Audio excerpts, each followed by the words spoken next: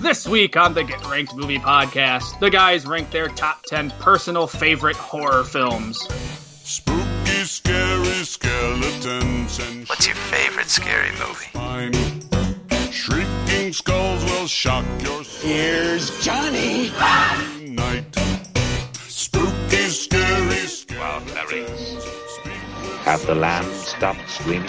You'll shake and shudder in surprise when you hear... Hello, everybody, and thank you for tuning in to another spooky episode, or the first spooky the first episode. spooky episode, yeah. It's not That's another right, spooky of episode. of the Get Ranked Movie Podcast, the show where we take a pop culture topic each week and we rank our personal top 10 or whatever that ranking should be that week. I am one of your hosts, Nick, and with me as always is... The other host, Cody. The one who's so excited about this whole month of theme. Oh, you should be. It's going to be so much fun. It's always fun when we have like a month based on one thing. So as you heard at the top of the episode, this episode starts our Halloween horror month. We decided to do an entire month that revolves around spooky topics, Spooky, horror scary films. Skeletons. Ooh, there's your opening song. Topics that have to do with Halloween or horror films or just spookiness in general. So hopefully you all enjoy that. I know I'm really excited about it. Cody isn't, but he'll get used to it because I think it's going to be fun regardless, doing a whole month of just kind of Halloween stuff. Kind of get you in the mood for Halloween, We could have easily done a Joker thing this weekend, but I feel like we've done a lot of Batman. Yeah, we've beat Batman to death. I think it's only... That's right. No, that would be Robin, the Joker beating Robin to death. Yeah. Right. But I feel like it would just be fun to do, because I'm sure when December comes, we'll do a big Christmas month, which I think will be fun. But I just think it'd be fun to do a whole month of Halloween or, spooky themed stuff. Halloween's really in right now more than ever, the holiday. And I just think it'll be fun. So as you heard at the beginning this week, Cody and I are looking at our top 10 favorite horror films. And as opposed to some other weeks where... we may be looking at it as... So like last week, for example, had a little bit of our favorite picks in it, but it was what Cody and I kind of consider what we think the best comedies of the 90s.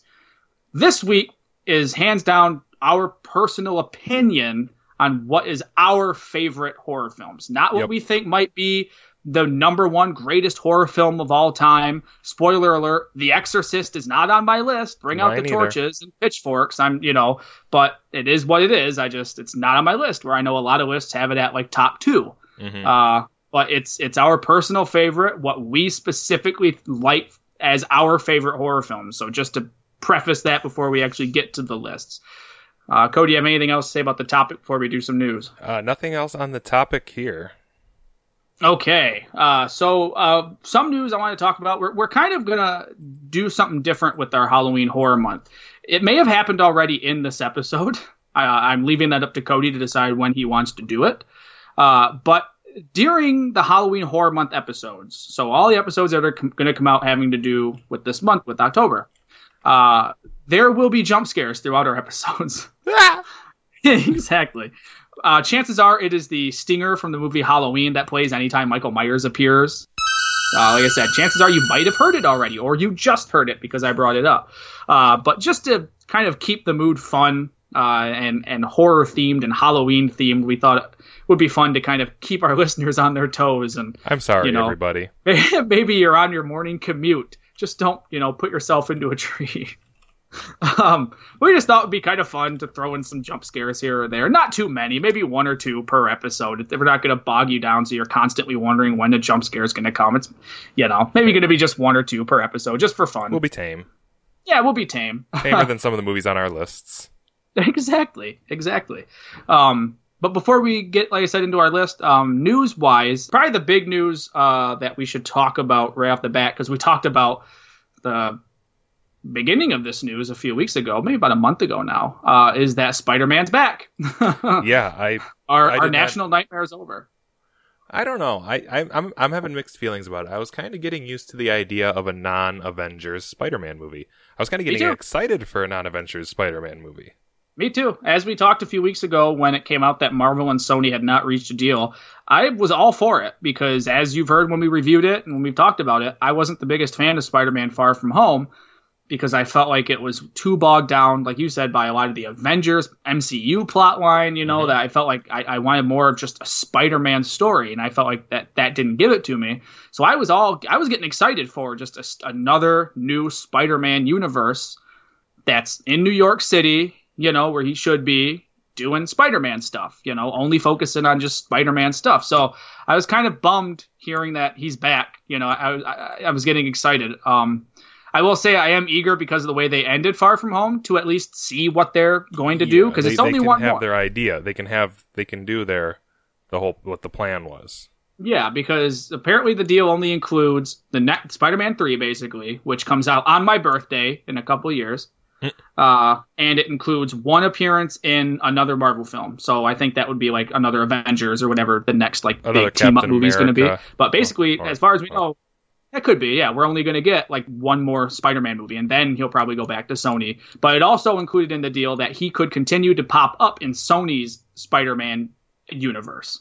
So he could possibly pop up Tom Holland in Venom, Okay, I didn't read all those details. Yeah, that he could. The guy from Sony, or whoever the president of Sony, when he was talking about the deal, pretty much said that it also left room for him to be involved in Sony's extended Spider-Man universe. Okay. So I'm excited for that. Would I have rather have had just a new Spider-Man series in Sony's universe? Yes, but to see how they kind of finish off their Spider-Man storyline, sure, that's fine. Yeah, and I'm still wondering about the Spider-Verse, the whole Spider-Verse theory with, being at the end of Far From Home, and with the whole Spider-Verse universe being actively attacked, right, or actively developed right now. I mean, I would think that's a possibility too, maybe, right? I would hope so. That'd be cool.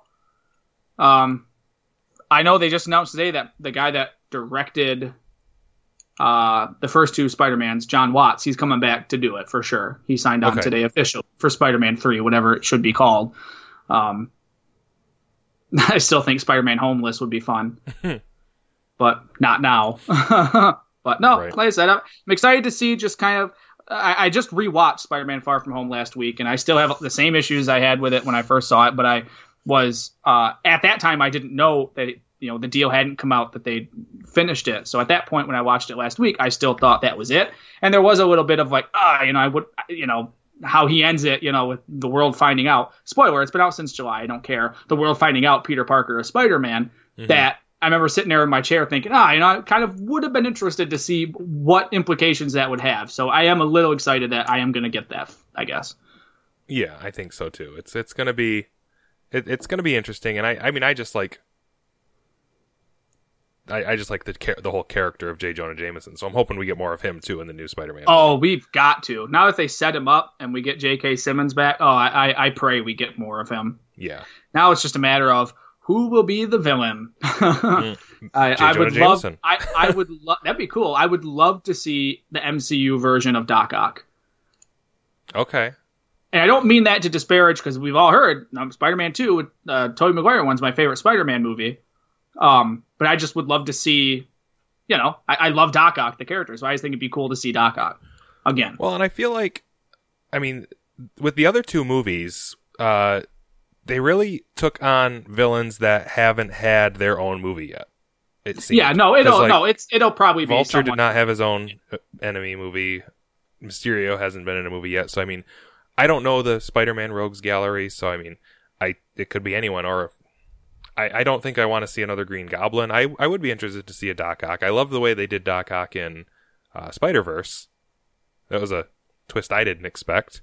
No, me neither. It was cool.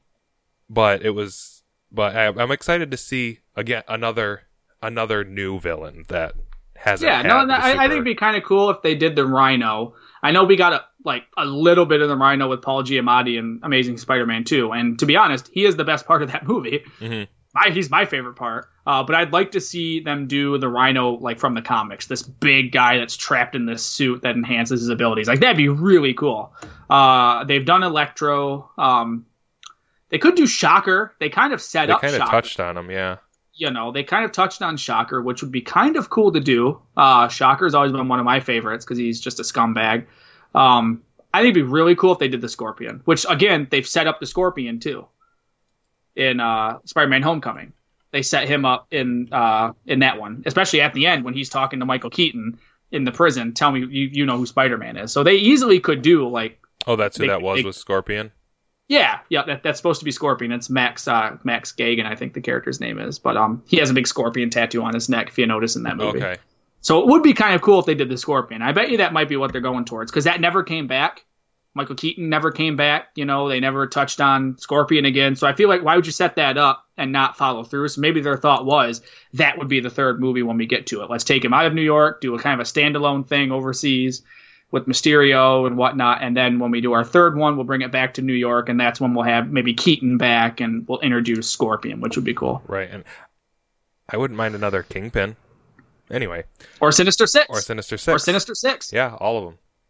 You know, that would be really cool. But anywho. Yeah. And then another news thing I want to talk about, because it is Halloween Horror Month, I want to maybe touch on some horror-type news. And we're going to go a little different than usual. We're going to talk about a video game. Mm-hmm. So a video game came out for the Switch last week that I've been playing for like 3 years now, called Dead by Daylight. And I've been playing for about 4 days now. It has been one of my favorite games of all time. I love horror films, so basically playing a horror film in real life is so much fun. For those of you who don't know, it's a multiplayer game where 4 survivors go against 1 killer, and you have to try to survive and escape the arena that you're placed in, basically.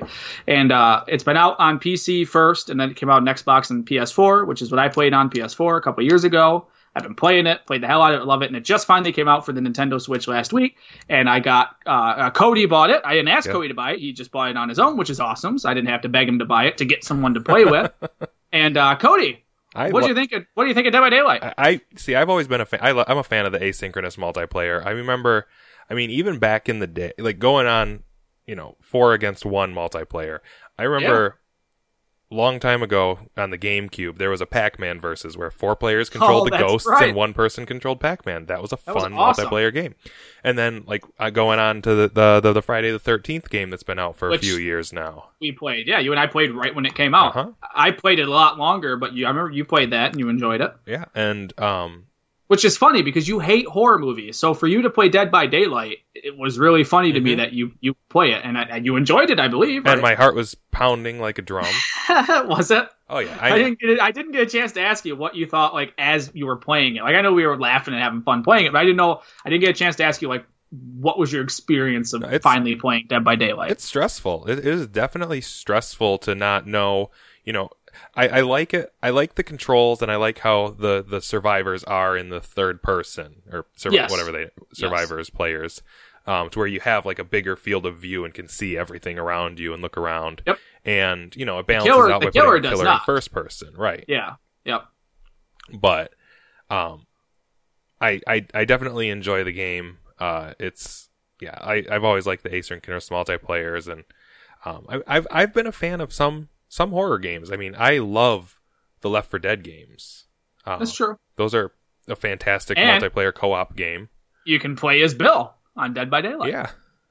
But there are some really fun moments in Dead by Daylight that really do get even me. I've played this game too many hours to count since I got it in 2017. Fall 2017 is when it came out for PS4. I think I've been playing it since it came out for the PS4, even to now. There are moments even now that still get my heart racing to where, okay, the exit gates are powered and I have a chance to escape, but you have to go and open the gate first. That's when my heart starts to beat because you're hoping, watching that little bar fill up, hurry up and open before the killer gets to you, and there are some really good, fun, tense moments, especially when you're being chased and that music kicks in, but the game also has so many good moments for fun because it's, who's the killer going to be? Some killers are more fun to go against than others. You got your chance to go against the one I hate, Michael Myers, because he's so hard to go against because you don't hear him coming. Mm-hmm. So I'm happy you enjoyed it. I just wanted to bring that up because it's something different, a video game to talk about for once. Yeah. Okay. Cody, do you have any more news or anything you want to talk about before we dig into this bitch? I don't think I have anything else to add. I've been in the woods for 3 days, and I gotta laugh because I went camping with a group of friends that, I know they're movie people, but I didn't realize how some of their senses of humor. So we're, wandering through the woods, and two people decide that they've had enough of the hike, and they decide to turn back. And as soon as they're out of it's a trap. No, as soon as they're out of earshot, one of the other people, and they're the ones that get killed by this serial killer. It's like, that's great. So I'm not splitting up from the big group anymore. Nope. You don't want to split up. And that's you don't how that turned into a 4-hour hike.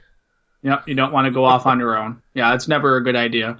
And I've been at a haunted house all weekend, so yeah, it's been a busy weekend for me. It's the one bad thing about Dead by Daylight coming out last week is we only got to play the one night. Really? Yeah. I played it a little bit Wednesday night. I actually played it in tablet mode, which I thought would be difficult because the holding it's different. Obviously, when I had the controllers for the Switch and the dock, or not the dock, but the controller dock, it's a lot like using like a PlayStation controller, but playing it in tablet mode where it's wide apart was a little different, but I escaped every time. I still had fun.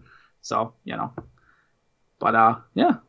Okay. So with all that out of the way, let's dig into our main topic for the week. As we said at the top of the episode, this is the beginning of our Halloween horror month, where each week our topic is going to be focused on something horror movie related or Halloween themed, or the Halloween series related, which you'll find out later this month. And maybe some other series we might do. But we have a big month planned. It's going to be really spooky. There are going to be jump scares galore, lots of fun, spooky sound effects, spooky music. I'm excited for it. And as we said at the top, this week's episode is Cody and I's top 10 favorite horror films of all time. And as I said before, just to make sure everyone knows, and I reiterate, this is our personal favorite top 10s. This is not our usual where we are listing what we think is the best of all time. It's not that. This is Cody and I's personal choice of our favorite top 10 horror films of all time. Yep. Just so there's no, well, how come that's not on there? Because it's not. And we'll get that. Exactly. Oh, I'm sure. And for those of you who don't know how this list works, here's how it works. Each week, Cody and I pick a topic based off something in pop culture, movies, television, books, video games. Then we take that topic and we both go our separate ways and we create our own personal list based off that topic. Then we come back to the show and we tell our top 10s to each other, laugh, cry, argue. Huddle in the corner in the fetal position. I was just going to say, get scared and jump out of our seats. And it's a lot of fun. So, Cody, are you ready? I think so. I have on my list here that you go first this week. All right, so let's start out with a great big cheat. Well, that's always a good start. No, yes, it is. I mean, I would consider this a horror movie, horror comedy. So that's fine, I guess. I'm trying to bring some levity into this whole thing and not have total, full on horror. Because I mean, yes, it's a horror movie, but yes, it's a comedy. My number 10 is Tucker and Dale versus Evil. Okay. Not on my list. Mine's predominantly only horror.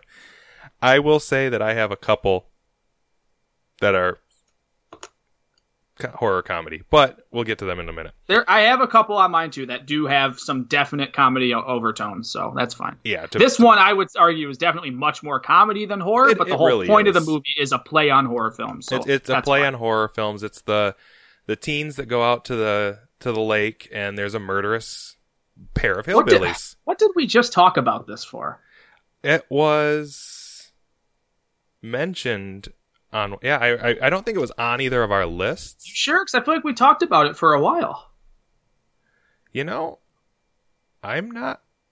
Oh, well, you keep talking, I'll look it up. I mean, yeah, no, we had... How are you looking it up? You don't save your... Oh, you have your book. But no, Dale and Tucker. Tucker and Dale versus Evil. It's two rednecks that are going to fix up their cabin in the woods, and they are mistaken as serial killers because so many awful coincidences just happen to happen around this group of teenagers that is visiting the lake as well. And it's all because they're all like telling each other ghost stories about this massacre that happened years ago, and it's just funny that all these kids just keep dying around us. And I always remember, I think probably my favorite scene in this movie is when Tyler Labine's character, can't remember if he's Dale or Tucker, honestly, Dale. Dale is basically fighting a swarm of bees off with a chainsaw and running through the woods, and they think they're chasing. That's Alan Tudyk. Is that Alan Tudyk? Yeah, that's Alan Tudyk doing that part. Okay, because that's my favorite part of the movie when he's running with the chainsaw, screaming, trying to get away from the bees. Yeah, and no, they think that he's going Texas Chainsaw Massacre on them. I think I just got confused because on the box art, it's Tyler Levine's character's holding the chainsaw. Yeah. No, it's Alan Tudyk. And I mean, it's just funny. It's totally a play on the horror movies because that's what happens is that it's a bunch of teenagers out in the woods and they get, murdered and killed for just being there. Mm-hmm. So, not much more to say on Tucker and Dale. Anything you want to add, Nick? No, he brought up my favorite part, which is the part with the bees. It's just funny. It's a good, funny movie. It's a good parody of horror films. The kid falling into the wood chipper. Yeah, and these kids just keep jumping into my wood chipper. No, just it's a really good play on a lot of the tropes that a lot of the movies that are going to be on our list the rest of the episode started. Mm-hmm. So no, I like that movie. All right. Okay. So moving on to my number 10 is a movie that I've talked about a lot. It's one we're going to talk about a lot in a few weeks because we're going to do something special with it. But I have it at number 10 because it's brand new. My number 10 is Halloween from last year, 2018's Halloween. With how many times I've seen it, I could have put it lower, but I just feel like with it being so new, I didn't want to do that. So that's why I put it at number 10. Okay. But I was very happy that a movie come along, a brand new movie that instantly made like my top 10 list because I absolutely love last year's Halloween, which is fun because I've seen a lot of reviews that like just completely just like bash the movie here and there. And it's like, I don't understand why. I mean, I'm not going to spoil anything because Cody and we've talked about it already. We're going to do a movie commentary on it. So I don't really want to spoil anything, but I know there's a big plot twist that does happen about 70% way through the movie that divides a lot of people. And in the theater, I remember thinking, if this goes the way I'm thinking, I'm not going to like it at all. But it didn't. So I didn't mind it at all and actually enjoyed kind of the reason why that plot twist happened. But other than that, I think it's a really good, well-done sequel to the original Halloween. Now, are a lot of people mad that it is a sequel to the first one and kind of eliminates all the others in between? There definitely was some of that in negative reviews. When I would see reviews that were negative, that definitely were some of the things I saw that were negative. Were people mad because, well, that's just stupid. They could have easily have connected this, or they could have done this and connected it, where that's true. They could have done this and still had it connected to the other ones and have her still be brother and sister with him. But that doesn't bother me because I'm able to look at the other ones as what they are. Like, I love Halloween 2, the original. I love Halloween 4, 5, and 6. It's basically the Halloween series has become choose your own adventure. Okay. In terms of how you want to watch them. So if I sit down one day and say I'm going to watch some Halloween this today, it's a nice day for it, nice fall day. It's my choice of whether or not do I want to throw in Halloween 4 and watch the Thorn trilogy with 4, 5, and 6. Cool. Great. Do I want to watch the original Jamie Lee Curtis storyline, which would be Halloween 2, H2O? Sure. Do I want to watch the new section, Halloween and Halloween 2018? It's choose your own adventure. Do you want to watch Rob Zombies? No. No. Exactly. That's exactly what it is. But no, I really liked it. So I'm not one of the people that went against it. But this movie also did get really good reception and reviews from a lot of people, which I was happy about because I think it's filmed really well. There are some fantastic shots in this movie. I think it's written really well. David Gordon Green and Danny McBride wrote it, which is incredible to me, which I laugh every week. I'm watching The Righteous Gemstones and Danny McBride says something really stupid. I think that's the guy who wrote Halloween. But I really, really like it. I think Michael Myers is scary again after some movies where he wasn't. I think James Courtney, who plays him in this, is phenomenal at capturing exactly what made Michael Myers scary. This character who's in the background, stalking you, and who is a complete force of nature. Michael Myers does some shit in this movie, Cody, that I remember thinking in the theater oh, that's gnarly, and that's exactly what I want out of Michael Myers. Scary Michael Myers again. They truly made Michael Myers the boogeyman again, or the shape again, where 4, 5, and 6 started to try to make him a little more human to where there's, he's being controlled by a cult, which, yes, when you watch these, you'll see he's being controlled by a cult in those ones. And Rob Zombie's tried to make him too human by giving him a backstory. You don't need that. The scariness of Michael Myers is that he is the boogeyman. And I feel like the new one really got back to that. And there's a really fun tracking shot in this movie where he's literally just stalking this neighborhood on Halloween. And it is, pardon my French, fucking awesome. The score's awesome again. I'd say awesome a lot, but John Carpenter come back to do the score, and it's really good. I was just about to ask if John Carpenter had anything to do with anything besides the first one, really. He wrote the second one, too. Okay. He didn't direct it, but he was contracted. He come back and wrote Halloween 2, and then he also produced Halloween 3. But then once that flopped, he sold the rights and said, do whatever you want to do. The new one was the first one that he came back to help do. He produced it. He had some ideas and some help with writing it. He's not credited writing it because he didn't write it, but he had, input, and he come back and did the score. So, he was heavily involved with this one as opposed to the others. And he's coming back, and he's going to be same involvement with kills and ends, too. Okay. But no, I really like Halloween 2018. I'm excited for you to watch it, Cody, and see what you think. I really, really enjoy it. So yeah, I know Cody doesn't have anything to say because he hasn't seen it. Nope. So my number 10, Halloween from 2018.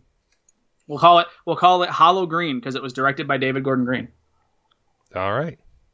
Moving down to my number 10 is a movie from, I want to say 2016 or 2015. It won an Academy Award for Best Original Screenplay. Well deserved, because horror films don't win awards. So my number 9 is Get Out. Cody, you need to watch this one too. I do. So Get Out, for those of you who don't know, is written and directed by Jordan Peele of Key and Peele fame. So when I heard he was making a horror film, I remember thinking like, really? The guy from Mad TV and Key and Peele? But then I remembered how many sketches they did on Key and Peele that were horror themed. And I thought, okay, that must have been him wanting to do those. There were some really good, like, horror, creepy themed sketches on Key and Peele. So when I saw the first trailer, it really gave nothing away. You knew it was going to have to do with race somehow. But the plot was really kept under wraps. You knew that this African-American guy just started dating this white woman and hadn't been introduced to her parents. And the movie was about him going home to her house, her family home, to meet her parents, and some strange goings on that happens. And I'm going to spoil, and as we say every week, everybody, we're spoiling the hell out of all these movies. I didn't spoil Halloween because we're going to do that, so that one we won't. But all the rest of the movies we're going to spoil. Cody hasn't seen this, but I don't care. I have to spoil it to talk about it. But, some strange stuff starts happening, and I remember being in the theater blown away by how good this movie was, and not knowing at all what was happening. Like, Jordan Peele does such a good job of, planting this idea and layering different things that really make you think, well, maybe it could be this that's happening, because their parents are really weird. It's like there's this really cool scene where, and it's not cool, it's creepier than shit, but the guy goes off to the lake to sit by the lake with his girlfriend, so they're not near the house, and they're having a garden party, the family is. And it cuts back to the garden party, and they have like an auction going on, and they're holding up a picture of the boyfriend.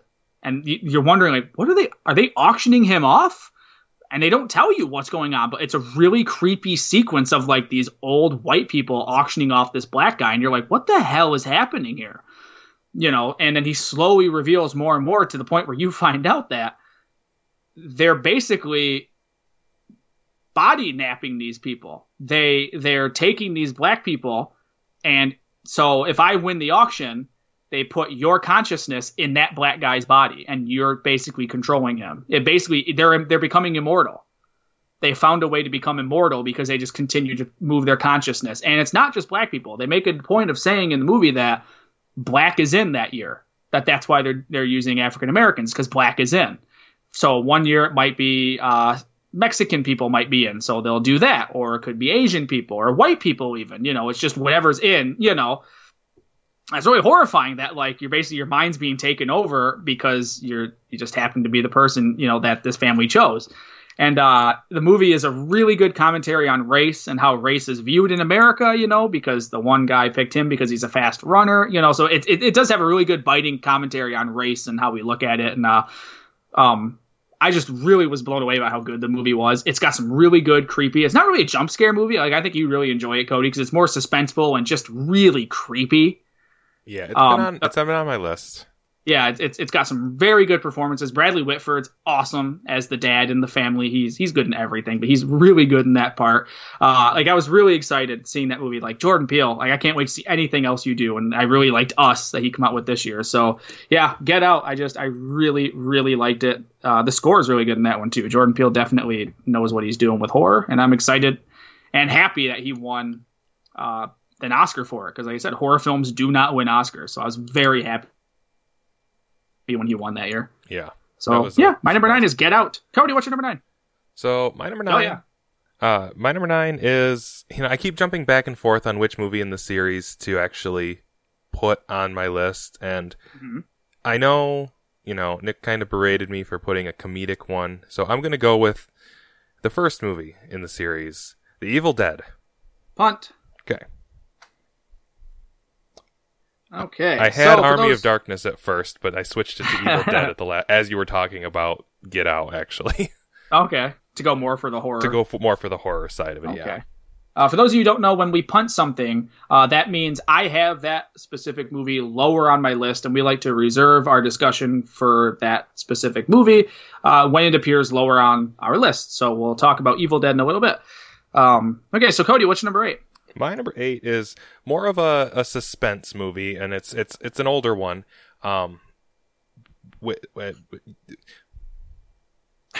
Sorry, little stutter there. So my number 8 is The Silence of the Lambs. Ooh, not on my list, but I like it. So I enjoy. So I watched Monk a long time before I actually finally watched Silence of the Lambs.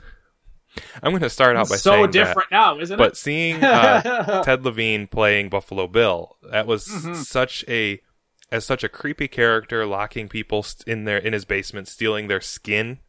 And you said you watched Monk before you saw this? Yeah. See, I was the opposite. So imagine how hard it was for me to get used to Ted Levine in Monk. Yeah. After only knowing him as Buffalo Bill. Right. So no, it's a wonderful horror suspenseful movie, and it's surrounded by the whole framing device of, what did Hannibal Lecter do? Buffalo Bill's there, but yeah, definitely Hannibal Lecter is the main, I think, villain in this movie, because I always looked at Buffalo Bill as the main villain, but that Hannibal Lecter is the villain that slowly becomes the main villain of the movie towards the end. Right. He's like that specter in the background that's constantly a threat, but for most of it, he's behind bars, so you're not thinking that until he has that awesome escape sequence. Awesome escape, and takes the guy's face. Yeah. And I mean, I enjoyed Red Dragon and Hannibal. But not as much as, I mean, yes, I mean Ray Fiennes and Ed Norton in Red Dragon were great, and even what we get of Philip Seymour Hoffman. I feel like Red Dragon's much more of like a thriller, though. Yeah, it's more of a police drama or police thriller at that point. Which I think, with Silence of the Lambs. I mean, I still can't get over how well Anthony Hopkins played that role. How calm he reads his lines as if he's reciting Shakespeare when he's talking about viciously murdering and eating people. I don't know. And what's fun is he's not the first person to play that part. Did you know that? No, I didn't. They did a movie 2 or 3 years before that called Manhunter that was based off of Red Dragon. Okay. And Brian Cox played Hannibal Lecter in that. And it came and went. Michael Mann directed it. That's really the only big claim to fame for, is that Michael Mann directed it. He was, went on to do Collateral and a bunch of stuff, and Heat and stuff. But no, it kind of fizzled. So when they decided to do a new thing, they just went with Anthony Hopkins, and he won an Oscar for it. Right. I had heard of Manhunter, but I didn't realize it was a Red Dragon. Yeah. Yeah. But no, I mean, it's one of those movies that, I mean, I probably shouldn't quote around certain people, but I mean, I quote the fava beans in a nice Chianti line all the time. Oh yeah. And puts the lotion on the skin, probably more than I should as well. But I definitely think this is a horror film, but I also could be the opposite and sometimes think this movie's more of a thriller. You know what I mean? I'm on both. I'm on both sides of that too. Like I always it's laugh, totally a thriller and a like I always laugh when I see articles that say, Silence of the Lambs, the only horror film to win an Oscar, and it's like, I'll give it to it because I like the idea that the horror film won something, and that's why I like that Get Out happened. Yeah, but I always like that Silence of the Lambs is definitely a movie you could show someone who doesn't like horror because it's also just more of a good police thriller. It's got some really horrific shit. Like you said, Hannibal Lecter's nightmare fuel, especially his escape sequence and all that stuff, is really scary. It's just a good movie. And it's really unsettling. Mm-hmm. It's a good book, too. I haven't read the book. Oh, but no, I don't have anything else on Silence of the Lambs. Do you still hear the lambs? No, they've stopped screaming. Okay. Okay. So, Cody's number 8 was The Silence of the Lambs. I'm totally throwing in the screaming goat right there. There you go. Now we'll move down to my number 8. I think it's like the last of my new ones. Yeah, I kind of put all my newer ones towards the top. Honestly, the only one I did on purpose was Halloween. It just, the other one, these two, just Get Out and this one it's just how it kind of ended up. But my number 8 is The Conjuring, the first one. From 2013, I think. I knew who James Wan was because I liked the first Saw movie. I like all the Saw movies. I think they're all fun, but I really like the first one. I like Dead Silence. Death Sentence is a fun movie. So when it came out that he was doing a new horror film called The Conjuring, and the news around it when it came out was that it was rated R, not for violence or language, but in the description for the rating because of terror, for sequences of terror and horror scares. Basically, it was rated R because it's too scary. I remember that was the big news when it was coming out, was like, this movie's going to scare the hell out of everybody. Like, even the trailer was really spooky, like with the clap game, this is scary stuff. So I remember going into the theater and being like, all right, let's see what you got. Because it takes a lot to scare me in movies now. I know where scares come. This movie scared the shit out of me. It still creeps me the hell out. Like, it's a really well done horror film. And what I love about James Wan's style of directing now is, or not now, but just what I like about it is, yes, The Conjuring and Insidious and all these do have some jump scares. There definitely some good jump scares in these movies, but they're done well. They're not cheap jump scares. They're well thought out and set up jump scares. And he has a lot of really good background scares too. A lot of moments where there's going to be shit in the background that you only catch maybe like the fourth time you watch it or so. It's just really a really scary movie. Like I said, I remember that clap sequence, which was spoiled in the trailer, was still scary in the movie theater. One of my favorite moments in that entire movie is when the mom is outside hanging laundry on the line, and all of a sudden one comes off the line and the wind takes it and blows it backwards, and it hits as if it's hitting a person, like covering a person up, in the way, and then it blows away and there's no one there. So it's like it hit a ghost. And I remember thinking in the theater, like, oh, that's awesome. What a neat idea, And the movie's just filled with those types of scares that are really, really like stuff I hadn't seen like done before, like really cool ideas I hadn't seen done before. And the cast is really good. Another thing I love about the Conjuring movies is, we've talked on here before, I'm not a religious person, but I can enjoy a movie that really hits a lot of that stuff. Like I love the movie Signs because of the religious subtext to it. And the Conjuring movies, I think someone who's really religious, like Cody, you're religious as hell. You probably could watch this movie and enjoy it because a lot of this movie is about religion, and the two main characters, the Warrens, Ed and Lorraine, who were based on a real couple, were very religious. And a lot of this movie is about using faith to beat what they're fighting in that movie. Lorraine Warren, they're both devout Christians. Lorraine Warren was the psychic part of the duo, and he was the religious. He was an exorcist. An ordained exorcist. He's not a priest or a preacher or anyone, but he's an ordained exorcist. And that's what they do. They go around and try to help families and stuff. And, the movie obviously opens with the Annabelle doll. Like the first 10 minutes of the movie is the Annabelle sequence, which set up, what we know Annabelle now, the big franchise that is. So just for that alone, the movie spawned its own franchise, or series of franchises. You've got the Conjuring series started off, and then you've had 3 Annabelles. You've had a nun. You've had the Curse of La Llorona. It's just cool that like this new movie come along in 2013 and spawned a big horror franchise that I think is really cool. Have all of them been good? No. You know, the first Annabelle sucks, but Annabelle Creation is awesome. I watched Annabelle Comes Home last night, and that's pretty damn good too.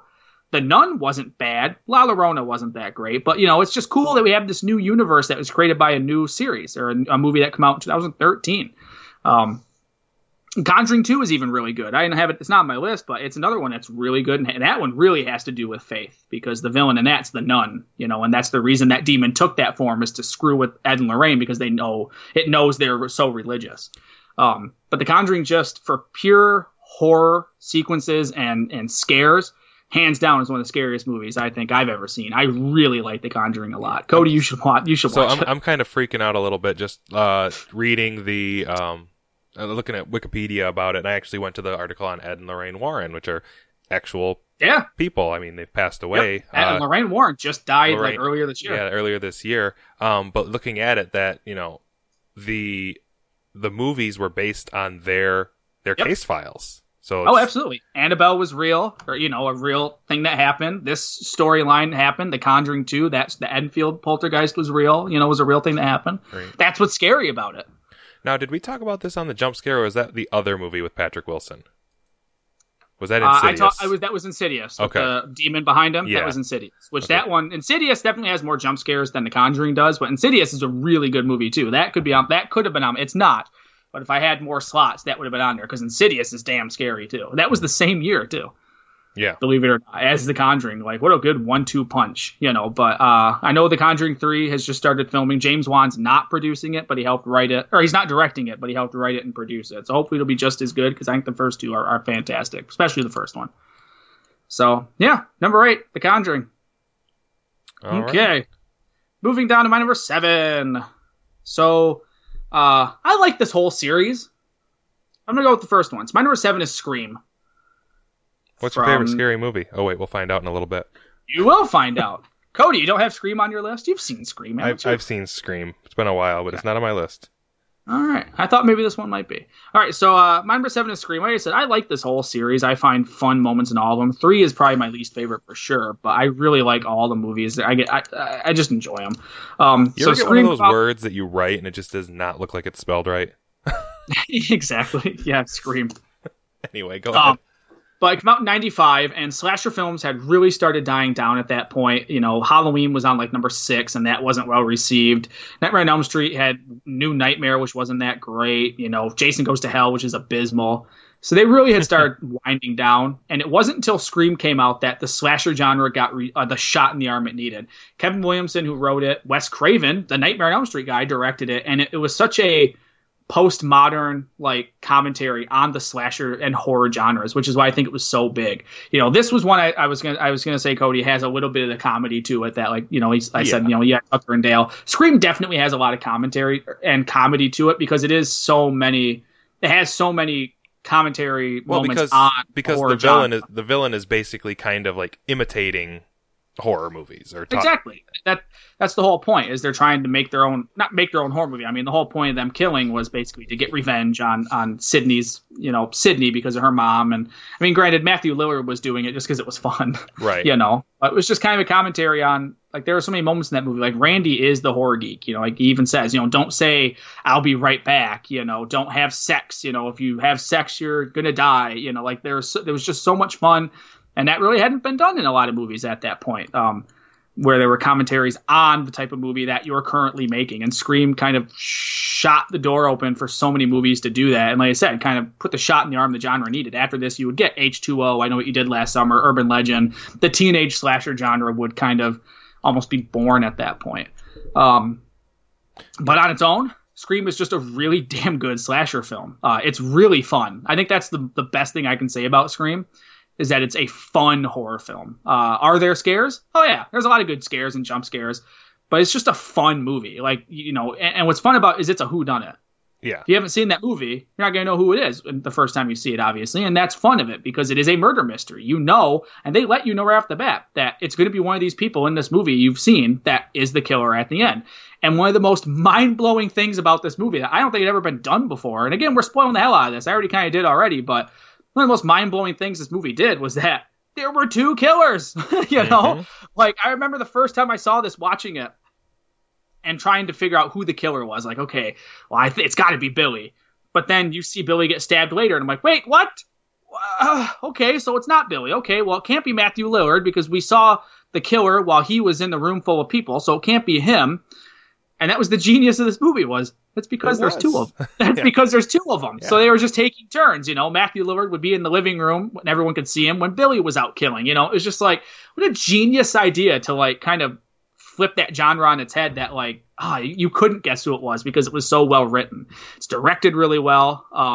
The cast, I think, is what makes the movie even better than it already is. It is I think the most 90s cast I've ever seen. Oh, God, yeah. Courtney Cox before she completely destroyed her face. Matthew Lillard, Jamie Kennedy, Skeet. David Arquette's really fun in it. Skeet Ulrich, exactly. Like, it's a who's who of people you don't see anymore. Right. I really like Scream. I guess I really like the whole series. Scream 2, I think, is just as good as the first one. Scream 3 is okay. Scream 4, that came out a few years ago, I quite enjoyed a lot. I thought it was a good commentary, that one, on like the whole remake genre. Mm-hmm. That's the whole point of that movie. Which I think I dragged you to. Scream 4, if I remember correctly. The one where Neve Campbell came back. Yeah, everyone came back, which was cool. That was the big thing.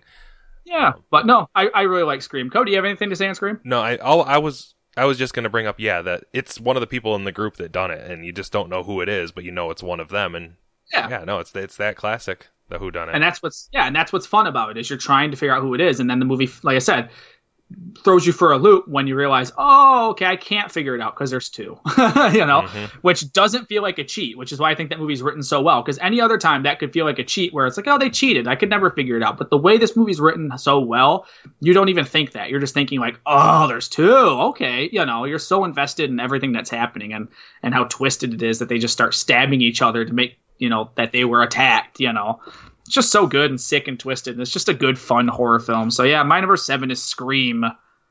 Or the original title, Scary Movie. Scary Movie. Okay. Cody, what's your number 7? Not to be confused with Scary Movie. Well, that's why Scary Movie was called. Series. Yeah, that's what Scary Movie was called. That's because that was the original title for Scream. Kind of like Family Guy's Blue Harvest. That's right. All right. So my number 7 is... It's a really messed up movie. But I did like it. I really did. So my number 7 is Trick or Treat. Trick or Treat. Trick apostrophe R Treat. So not on my list, but I will tell you when we eventually do, I'm just spoiling it, we eventually do a list of our favorite movies set on or around Halloween. Oh, this is on my list because I love Trick or Treat. It's just not on my top 10 horror. Yeah, and this movie, there are some scenes that bother me in this movie. But just because... Did you watch this with me? Yeah, I think I watched it at your house. Yeah, that's what I thought. And like the scene that always sticks with me is the bus driver tying the kids down and driving so into the quarry. Twisted. It's such a messed up that he's basically being he gets paid to do it. Yeah. And then of course the whole the scene now, I guess that's the 10 years or 50 years ago or whatever, when, they're trying to prank the girl and the kids come out as zombies essentially and start attacking the people. And she just leaves them to die as she goes up the elevator or down the elevator. Or she goes up the elevator. That whole scene, because there's a place around here where it was always on my drive to work where there was a turnaround, like a cul-de-sac at the top of a hill, and there was always a school bus sitting there. And it's like, one of these days that school bus is just going to drive down that cliff. Yep. But no, I mean, that scene always sticks with me. The scene of the principal killing the kid or poisoning the kid. Yeah, killing the kid from Bad Santa. Yeah. No, it's definitely this movie has some bothersome points to it. And then but I feel like that one, though, with the principal doing that, that whole sequence is played for laughs. Yeah. The bus driver sequence of him driving the disabled kids into the quarry, that's completely played for shock value and horror. But I feel like, yes, it's horrific when the kids start spewing blood and chocolate, but it's played for laughs because that guy's son keeps catching him, trying to bury the body and stuff. Like that's what I love about Trick or Treat, is has such a sick and twisted sense of humor to it, which I love. Yeah, and it's what, 5 stories just all intertwined, mixed together, all all surrounded by this kid in the burlap sack, Sam. He's a onesie and a burlap sack over his head, and you find out that he's Pumpkinhead. Pumpkinhead. I was going to say deformed, but yeah, he's just a Pumpkinhead.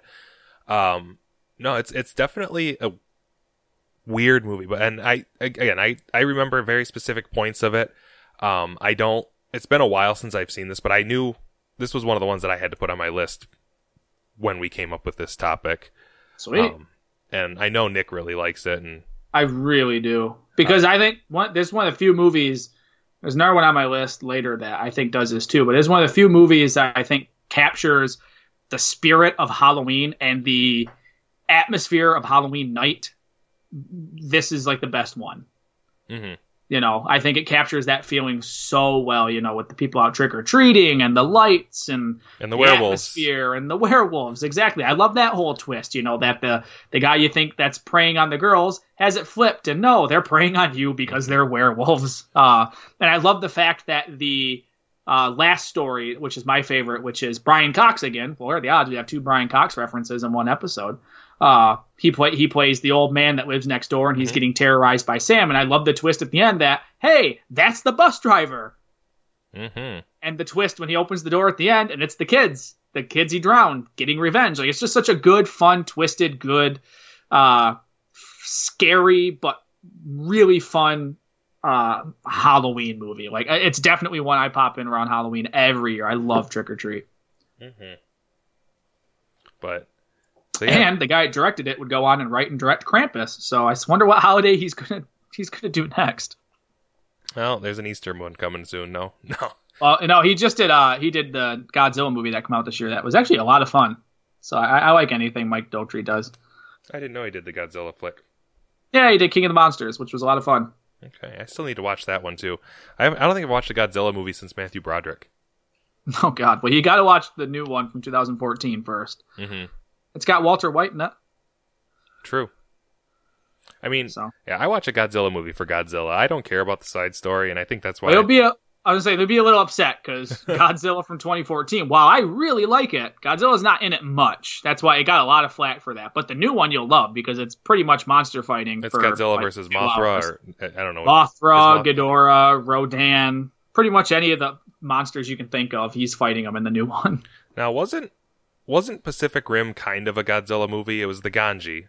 It was the Kaiju. Kaiju, not Ganji. Kaiju. Well, everyone assumed it was in the same universe because it's the same company. It's Legendary and I think Universal. That did it. So everyone assumes it's in the same universe, but it was never actually confirmed. I don't think there's any actual reference to either in either of the movies. But and the second one kind of bombed, so I don't think they'll make a third one and finally bring Godzilla in. I hope not, because the next one they're doing is Godzilla versus Kong, and they set that up a lot in King of the Monsters, which is cool. Okay, so we get another King Kong movie. Yeah, maybe Peter Jackson will come help. I'd be okay with that. But yeah, so no, I like Trick or Treat. That's cool. It's on your list because I really like that movie a lot. All right, Cody, what's your number 6? My number 6 is probably the one that Nick ends the show for. Oh God, that's not a good start. My number 6 is not just one horror. It's many horrors. It's a little shop of horrors. Shut it down! Shut it all down. Shut it all down. All right, it's got horror in the title. It's got horror in the title. That's my ace in the hole right there. No, it's a musical. God damn it. I'm sorry. But when it is what it is. It is You're what not it a horror is. fan. You had to stretch. I had to stretch. I mean, it What is. the heck? 6. Yeah, I thought of putting it a little higher. I could probably swap it with Silence of the Lambs and Trick or Treat, move it up to number 8. Oh, that's all good. But no, Little Shop of Horrors, a musical about Rick Moranis buying a plant and being obsessed with this woman with an abusive boyfriend and feeding the boyfriend to the plant. And I think my favorite part of this movie is that it is not a happy ending. Everybody dies. It's a happy ending for the plant. Well, in the original. Well, in the original, yeah.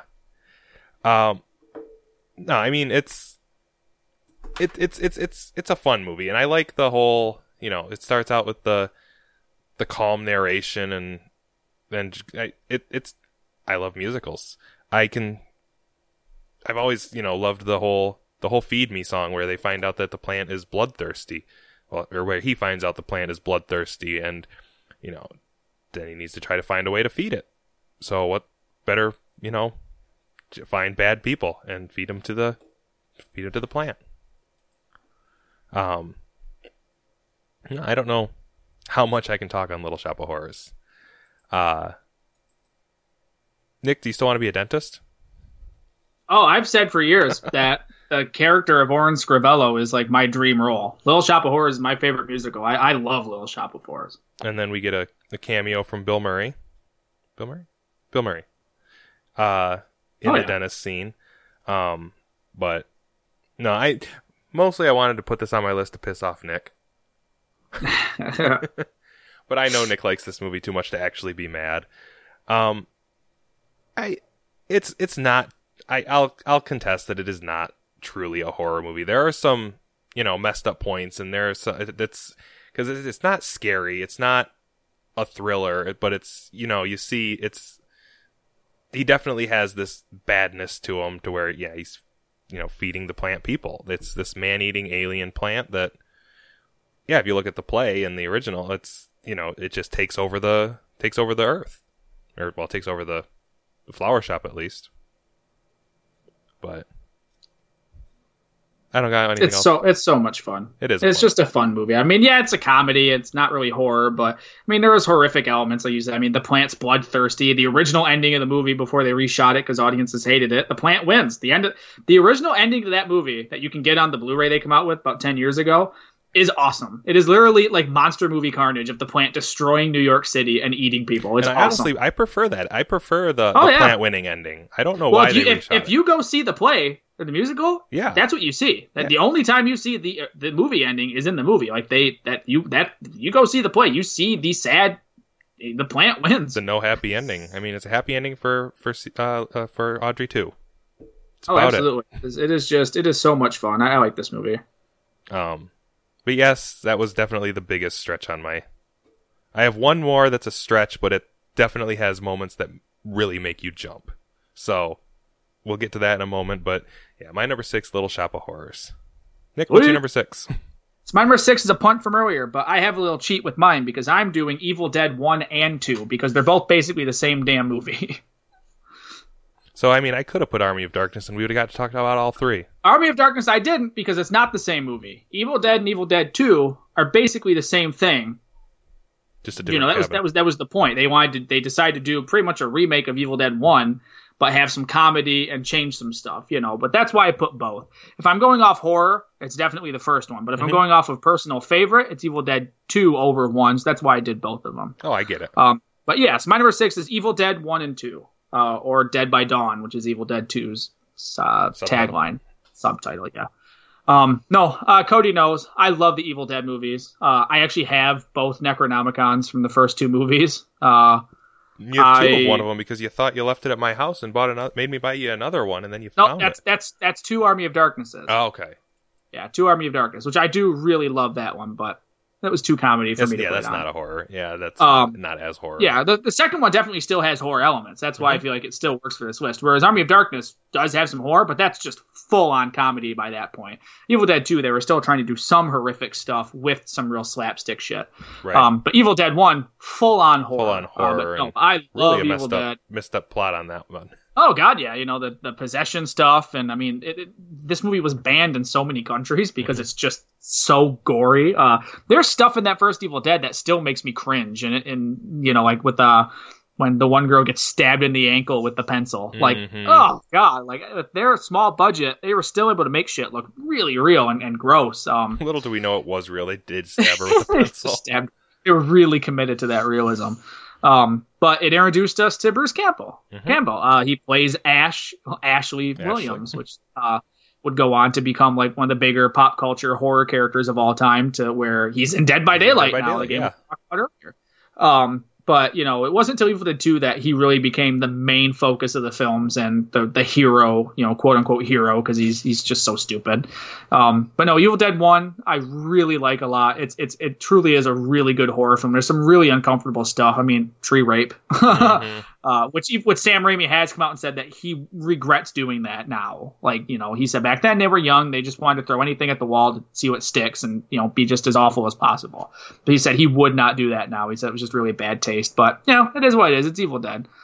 Evil Dead 2, I really enjoy as well. There's some really good horror moments, but I like the slapstick stuff of it. I love him fighting his hand. Yeah. I love we finally get Chainsaw Hand Ash. But then there is some really good creepy stuff. I think the what's her face underneath the house, the mom that played by Ted Raimi, I think is really creepy makeup. Just some really good horror stuff in these movies. Cody? Now, which one am I thinking of? One of the Evil Deads or Army of Darkness with the moose statue or with the moose head that starts talking to him? Moose is Evil Dead. That's Evil Dead 2, where it starts laughing at him. Okay. Because, I remember... The whole house starts laughing at him. Yeah. Yeah, exactly. And I remember... So, a few years... I love this... that they are MSU students, which is a hop, skip, and a jump from me right now.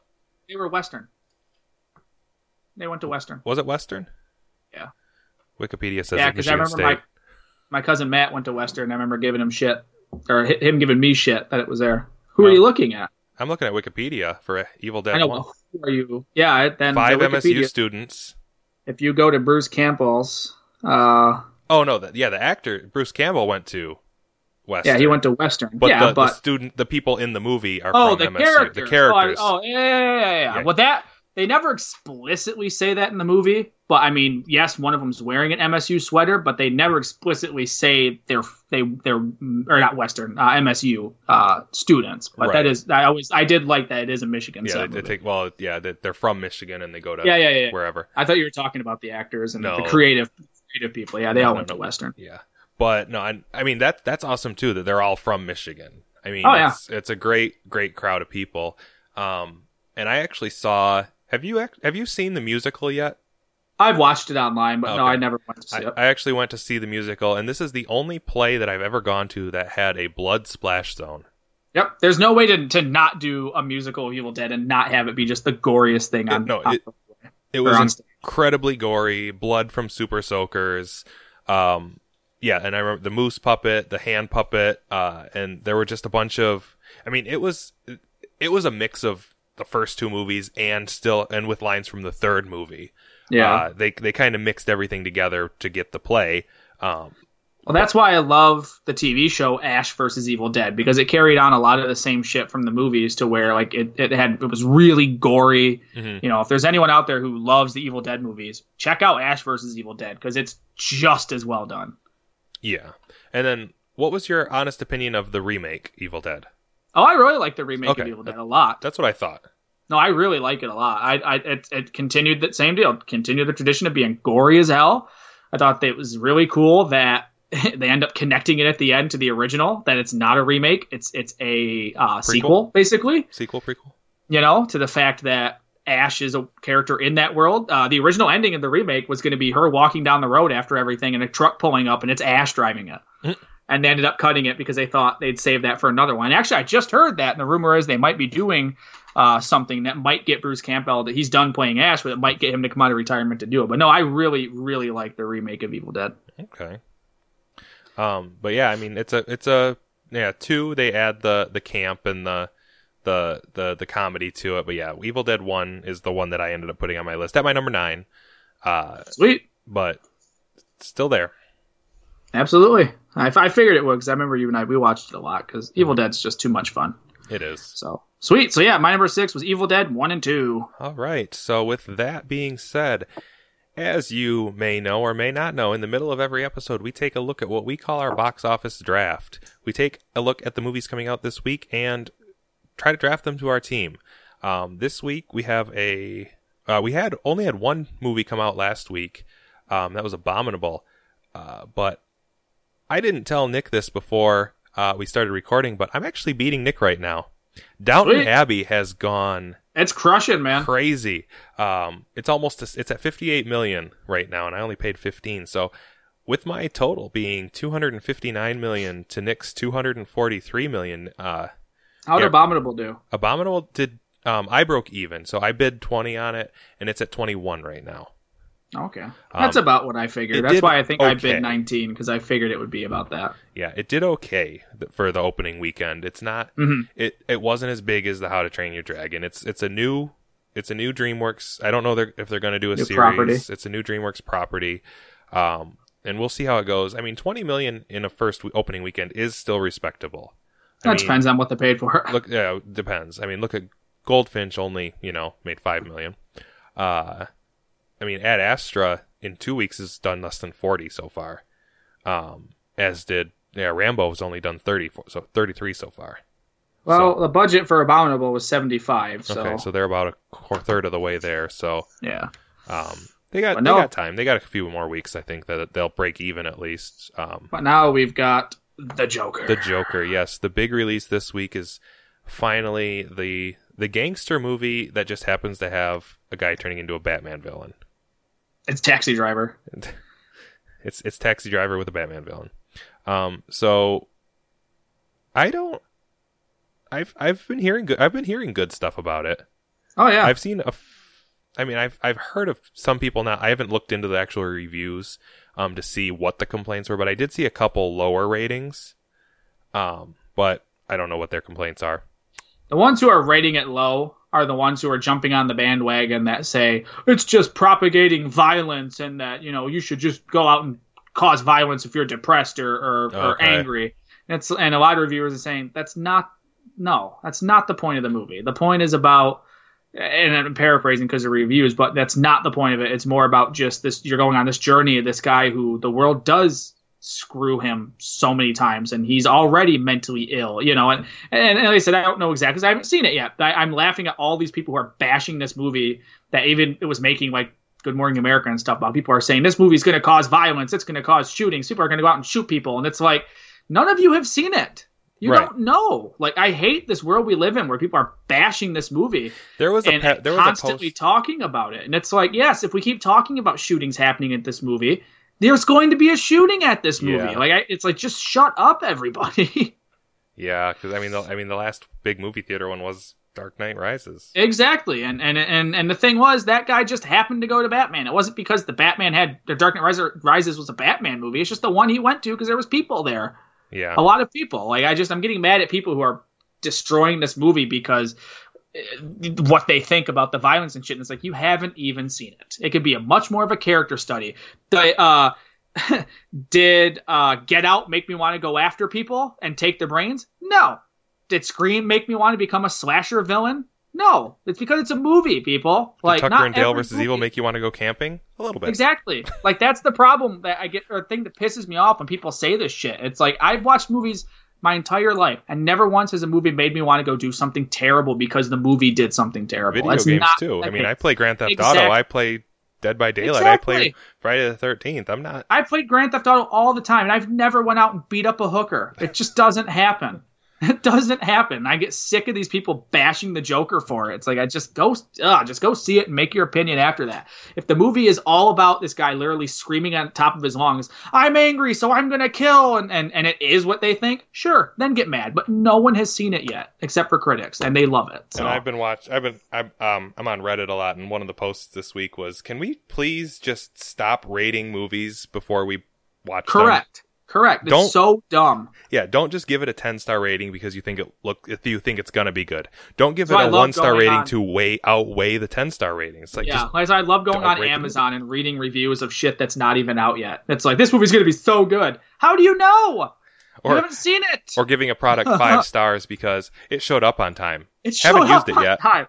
That one's funny, though. That one doesn't bother me because that doesn't really hurt the product. The movie, giving a movie a bad review before you've seen it because, that trailer makes me angry because it might show violence, pisses me off because it ruins the movie. Or it ruins, the outcome of how a movie could do, I know there are people who are not going to see this movie for a few weeks because they're worried something's going to happen because people are constantly talking about that, and that pisses me off. Just go see the movie. I hate it. I told someone that the other day, are you going to go see The Joker? Yes. But what if someone shoots a theater? Then I'll die in the theater. I'm not going to be afraid. I'm going to die doing what I love, watching a movie. I'm not going to be afraid of that. Do I look where exits are? Hell yeah. Do I sit on the aisle? Hell yeah. I'm smart when it comes to that. But it's not going to stop me from seeing a movie. If I'm dying in a movie theater, I'm dying doing what I love. That's a silver lining to look at. And I've been thinking it's weird. So every time I go see a movie at the theater that I started going at, the Regal Theater, because I got the Regal Unlimited, not a sponsor, but we're looking. So? About every movie that I've gone to so far, at least once, sometimes twice throughout the movie, the ushers come in and check the emergency exit and walk out. That's all they do. They walk in, go to the emergency exit, walk out. I don't know what they're doing. Making sure it's locked. Making sure it's locked, making sure people aren't letting people in.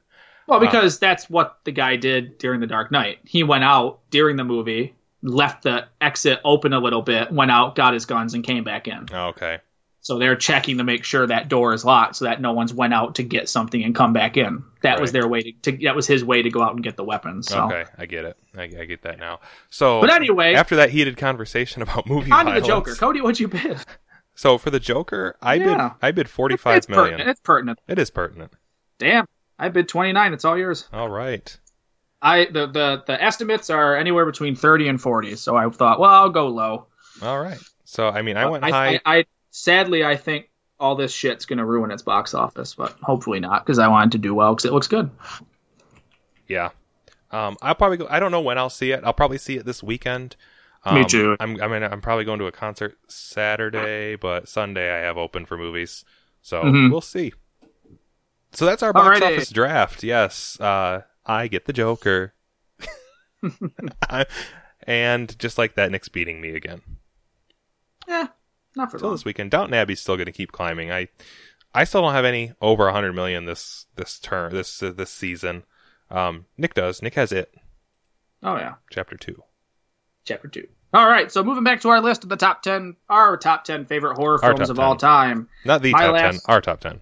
Our top 10. So the last one we did was my number 6 was Evil Dead 1 and 2. So moving down to my number 5. So we're getting to the good ones. I mean, they're all good, but we're getting to the nitty-gritty. So my number 5 is the oldest movie on my list, 1968, I believe. My number 5 is Night of the Living Dead. That was one of my honorable mentions. That was one of the ones that I had on my list before I shuffled it around.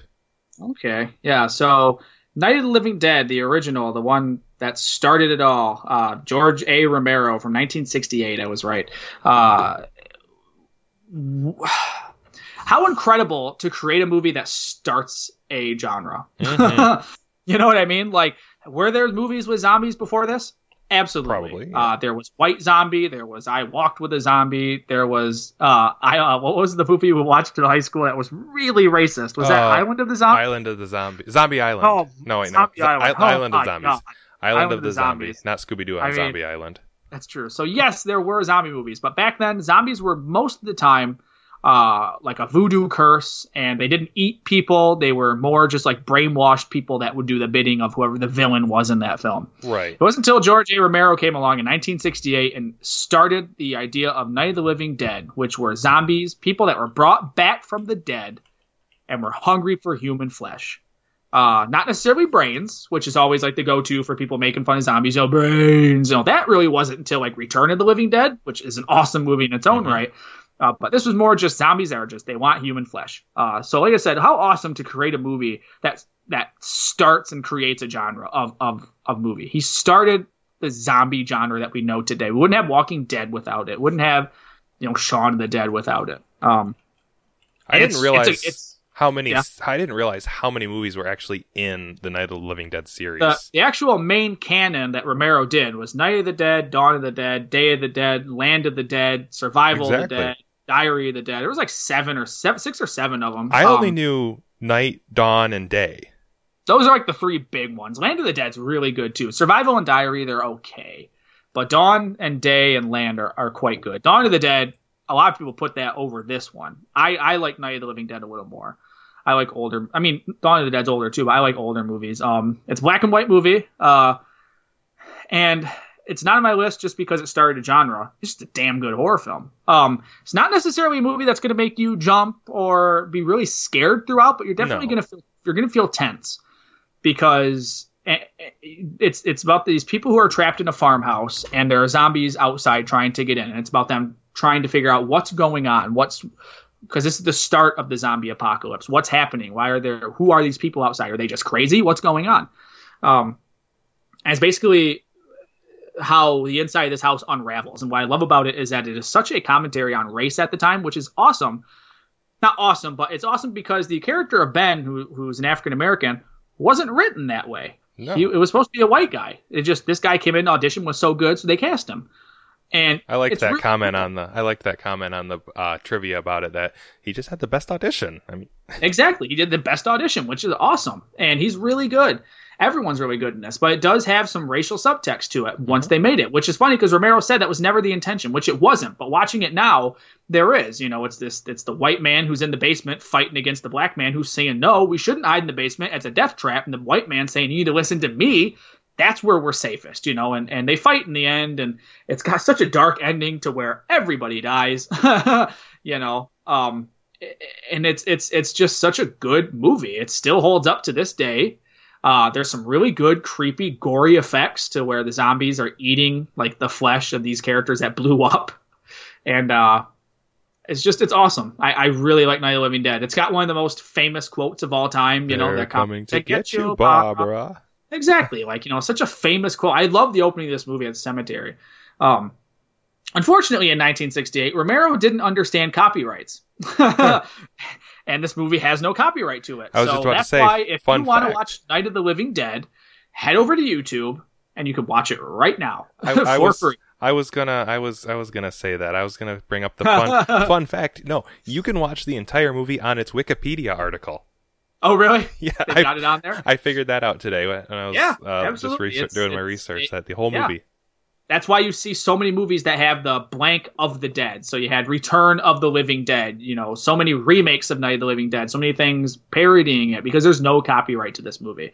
That's why when they did the remake in 1990, that's why they did it, is because it would give them a way to kind of recoup some of that money they lost on it. But no, I really like Night of the Living Dead. Cody, anything to say on Night of the Living Dead? No, I mean, I always remember that they're coming to get you, Barbara. Because was he even... I can't remember at that point. Was he just messing with her, or were they actually... Yeah, no, he's just screwing with her because she's afraid. He's talking about how she used to be afraid to go to the cemetery, and he used to say to her, they're coming to get you, Barbara, and it would freak her out. So and then they immediately get attacked. And then she sees the guy coming, and he's telling her, here he comes, he's coming for you. She goes, he's going to hear you, blah, blah, blah. And then he attacks her because it's a zombie, which is fun in the remake, to where you see the guy coming, and if you've seen the original, you're thinking, oh, here comes the zombie, and it's not. It's a caretaker that runs up going, oh, God, I'm sorry, and he's all bloody and walks away, and then the zombie comes from the other direction, and a jump scare. They kind of play on that, which is fun. The remake is actually very good, too, so if you haven't seen the remake of Night of the Living Dead, I recommend that a lot, because it's just as good. I feel like I have, but it's been a while. So, yeah, my number 5, Night of the Living Dead, the original from 1968. Cody, what's number 5? All right, so my number 5 is a recent watch for me. We did a commentary about this movie. My number 5 is It Chapter 1. Sweet. Not on my list. Not on your list, really? Because I never once thought about it, and I probably should have. So, yeah, we've talked a lot about this movie recently, so I mean, we can keep this one short. Killer Clown from Outer Space. That's a good movie, too, though. Well, yeah. No, I haven't seen the original, or not the original. I haven't seen the Tim Curry TV miniseries. I haven't read the book. I've seen both of these movies, Chapter 1 and Chapter 2. But I just thought this movie was a great coming of age movie, a great, fantastic acting by all of the young people in this movie, everybody, even Pennywise. Yeah, everybody. And I was, especially Bill Skarsgård as Pennywise, the dancing clown. And I still love the fact of how, like, some of the stuff that they didn't need special effects for, like his goofy eye, and it's just, yeah, it's a good. And that's not even a special effect. Well, yeah, like that they didn't need special effects for, is what I was saying. Yeah, he just popped his eye a little to the side and freaked out Bill Hader in the filming of the second one. Which is a really funny story. But no, the acting is great, the direction is great. Chapter 2, I jumped around a little bit more than I would have liked, back to the past and present. But I think, number 1, it was solid. It was fairly linear, completely linear. And as I've watched some scenes from it again, just from after we did the commentary, like the scene in the library with the woman in the background watching him as Did he's you catch it going now? through the book. Yeah, I rewatched that scene and saw that. Awesome. So that was great. And then just seeing and having watched the first one so recently before seeing the second one, I think that helped me a lot to actually, remember it, because I do have a bad memory when it comes to movies, if people haven't realized by now. So I got a lot of the references, and even during the second one, I feel like I was watching the background sometimes more than I was watching what was going on in the foreground because of Nick. So yeah, I totally blame him for that. But no, when you were saying all of your more recent movies were at the top or at the beginning of your list, I thought for sure when you said The Conjuring, you were going to say it, but no, I think, and it does have jump scares. It does have a lot of suspense to it. It's got a lot of heart. It has a very heartfelt story of friendship and, always be there for each other, even though we learned in the beginning of the second one, they immediately separated pretty much. Yeah. But no, I mean, I know we've talked about this a lot, so in recent times here, so I don't think I have much else to say on it. Chapter 1. Good deal. I would say the same thing you would. I really like that movie a lot. It's fun, but if you want to hear more, go back to our Stephen King episode. Our Stephen King episode, our commentary. Yeah, watch the movie along with us. Go back a couple weeks to our commentary of It Chapter 1. That's right. All right. So, Cody, what's your number 4? So my number 4 is my last cheat. It's not a cheat. There are Holy shit. What? More cheats. More cheats.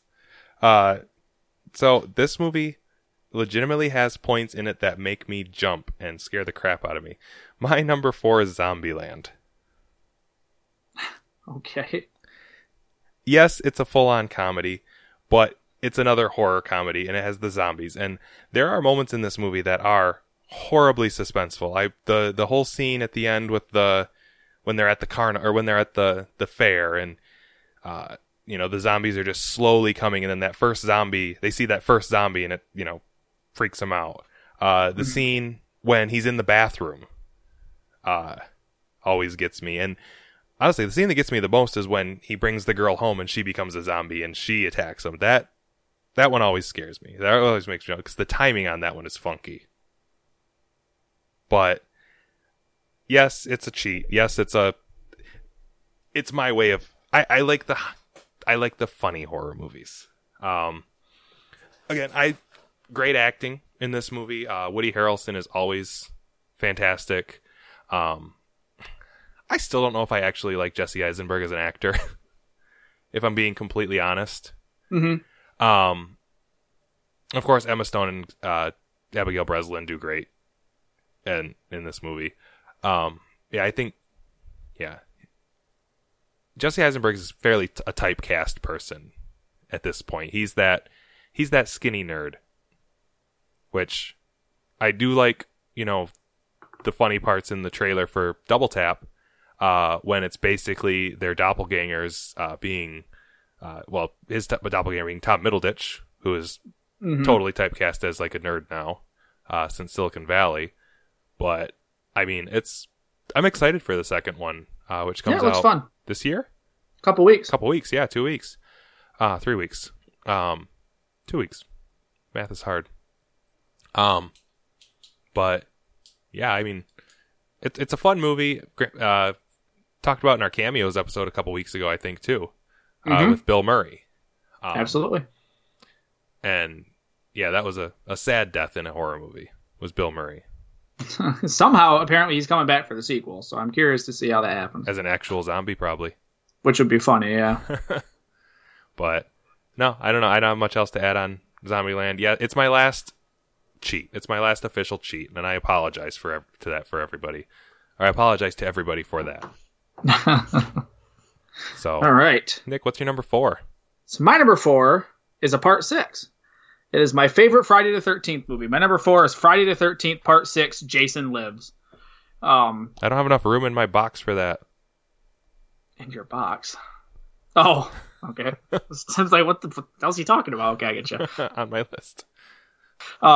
So I really like yeah, I really like the Friday the 13th series a lot. We're going to do those at some point soon.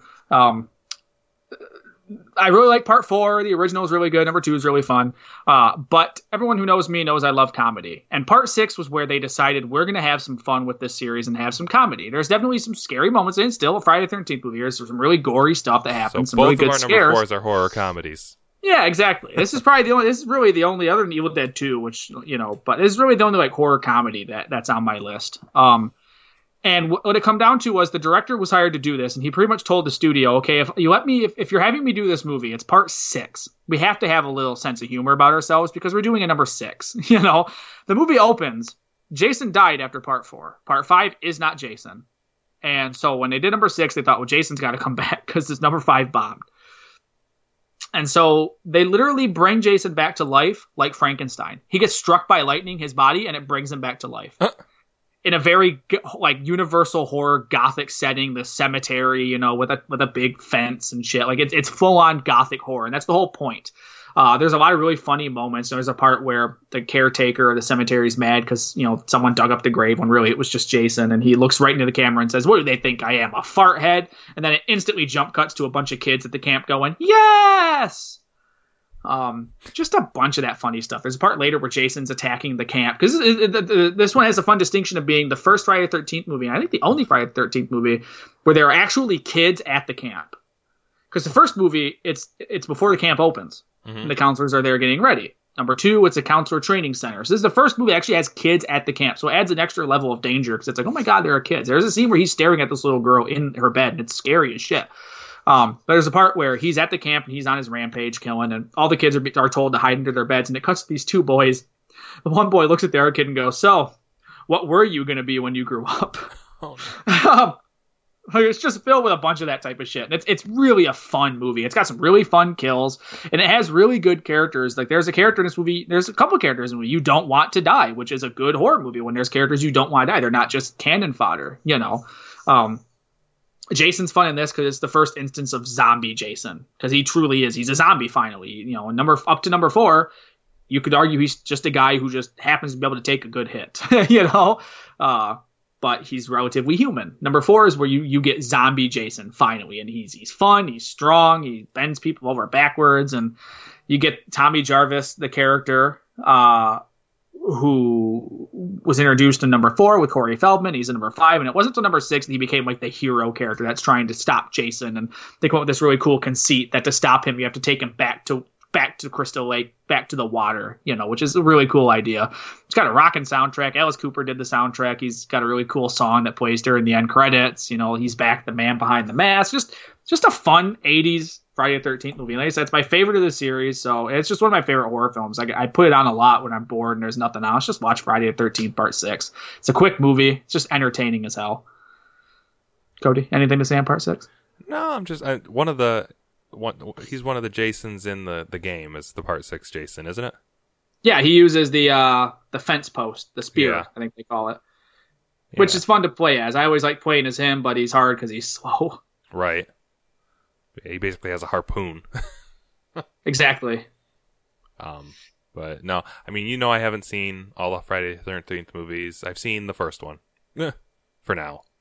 Well, this is one I definitely think you'll enjoy because it's just a fun horror film. It's got a lot of comedy to it, and it's, like I said, it's just a fun one. There is definitely some horror moments. It's still a horror film. Where Jason's popping up and there are some jump scares, but for a movie that's just fun, kind of like Scream is, it's definitely right up there because it's a damn fun movie. Yeah. So yeah, my number 4, Friday the 13th, Part 6, Jason Lives. Oh, and it opens with him doing a James Bond entrance. He walks across the screen and slices his machete. Oh, jeez. It's really fun. Okay, so moving down to my number 3. My number 3 is a movie I saw for the first time last year.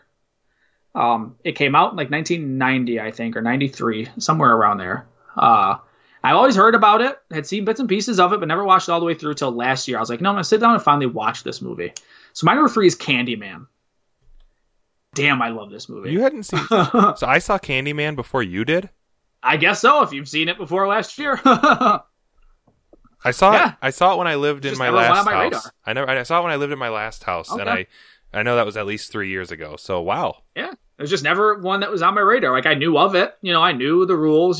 Say his name 5 times in the mirror, he'll come and gut you with his hook. Yeah. I was just never one that was ever on. I never took time to rent it. I just, like I said, I knew of it. I knew the music because the haunted house I work at, we use the music all the time. It's got a fantastic score. It was just never one I watched. And I finally thought last year, what? Screw it. Let's just sit down and watch Candyman. I was blown away by how good that movie is. This was one of my honorable mentions.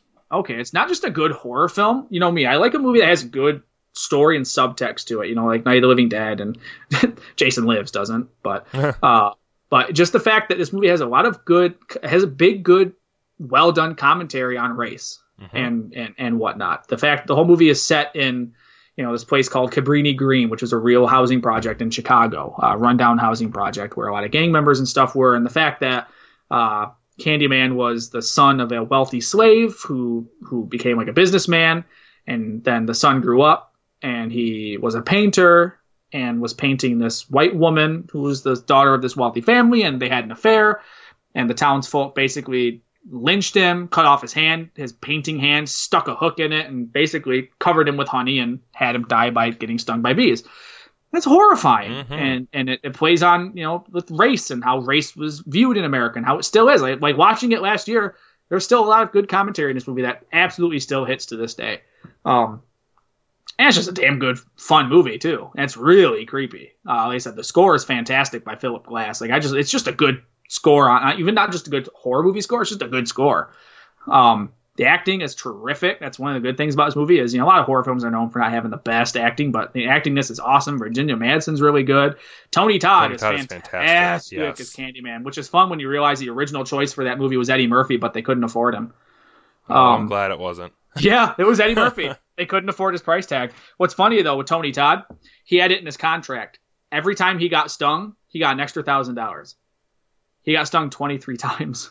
Oh my gosh. Man, yeah, made $23,000 purely just because of all the bee stings he got in that scene. But hey, it's a cool scene, him covered in bees and shit. I didn't realize that. I guess there was only really no other way to do that. But I thought, you always see those people that have the bee masks, and you never hear of them how much they get stung actually.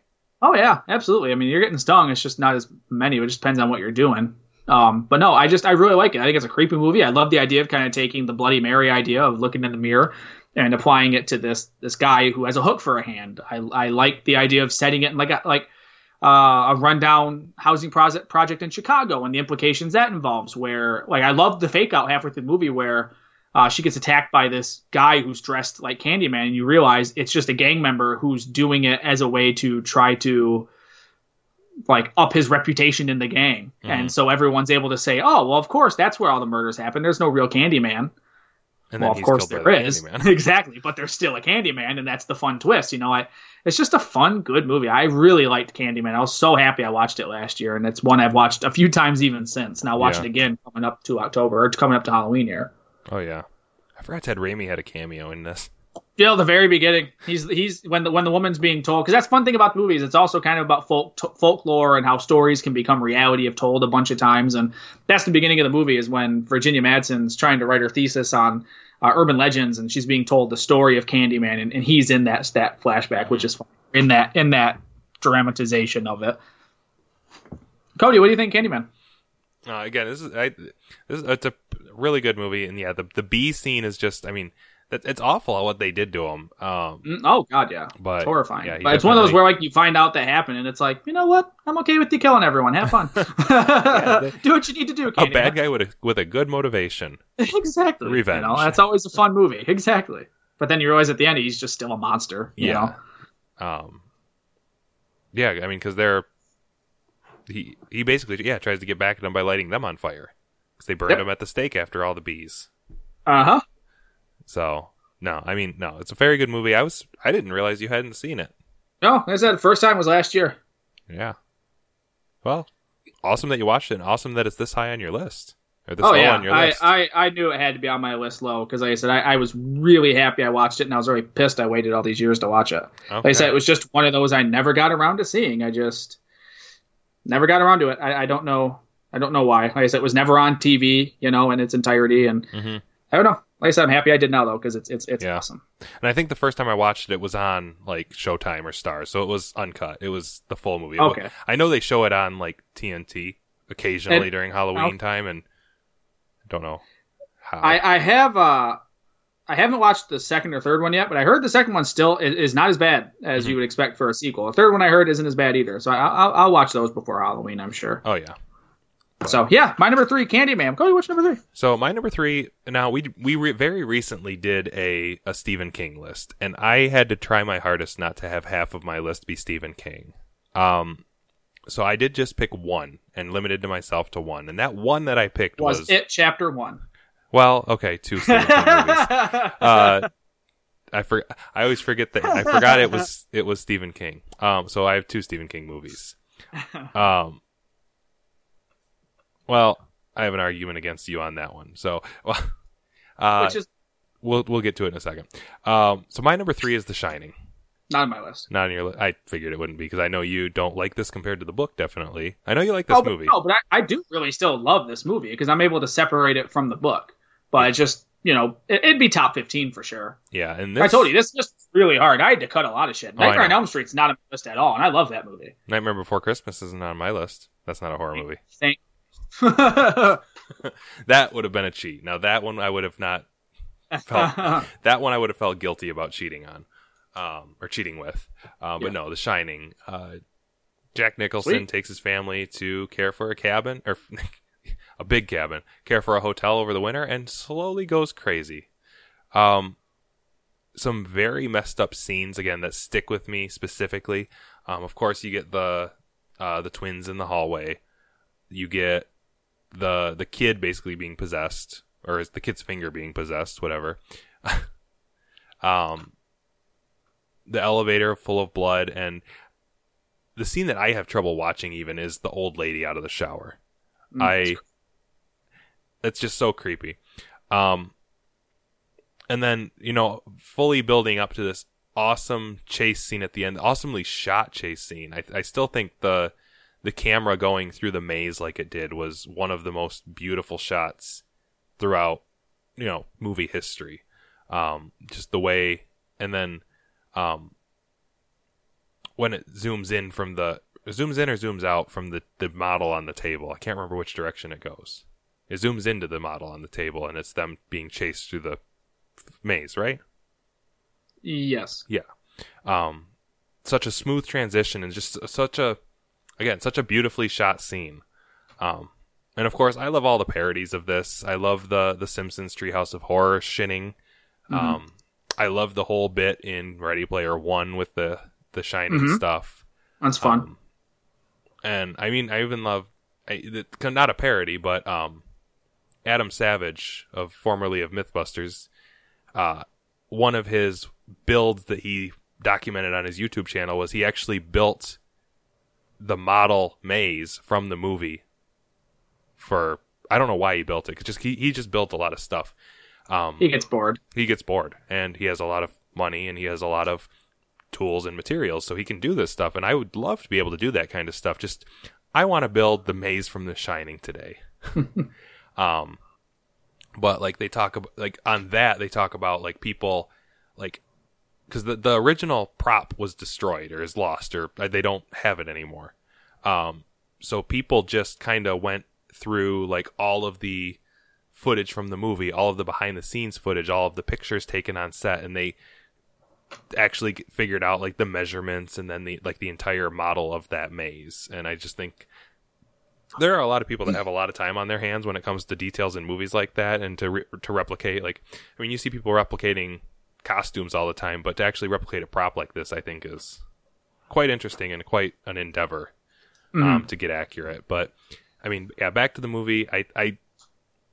I do agree with the whole thing, how Jack Nicholson looks crazy from the start, because Jack Nicholson just looks crazy. It would have been interesting after we talked about it to have seen kind of like a more mild-mannered, like, what's his name? Troy McClure. Oh, Phil Hartman? Yeah, I think Phil Hartman would have been neat in that role after like how you talked about how he was in the book, how like he was the loving. I think of Phil Hartman because I think of like the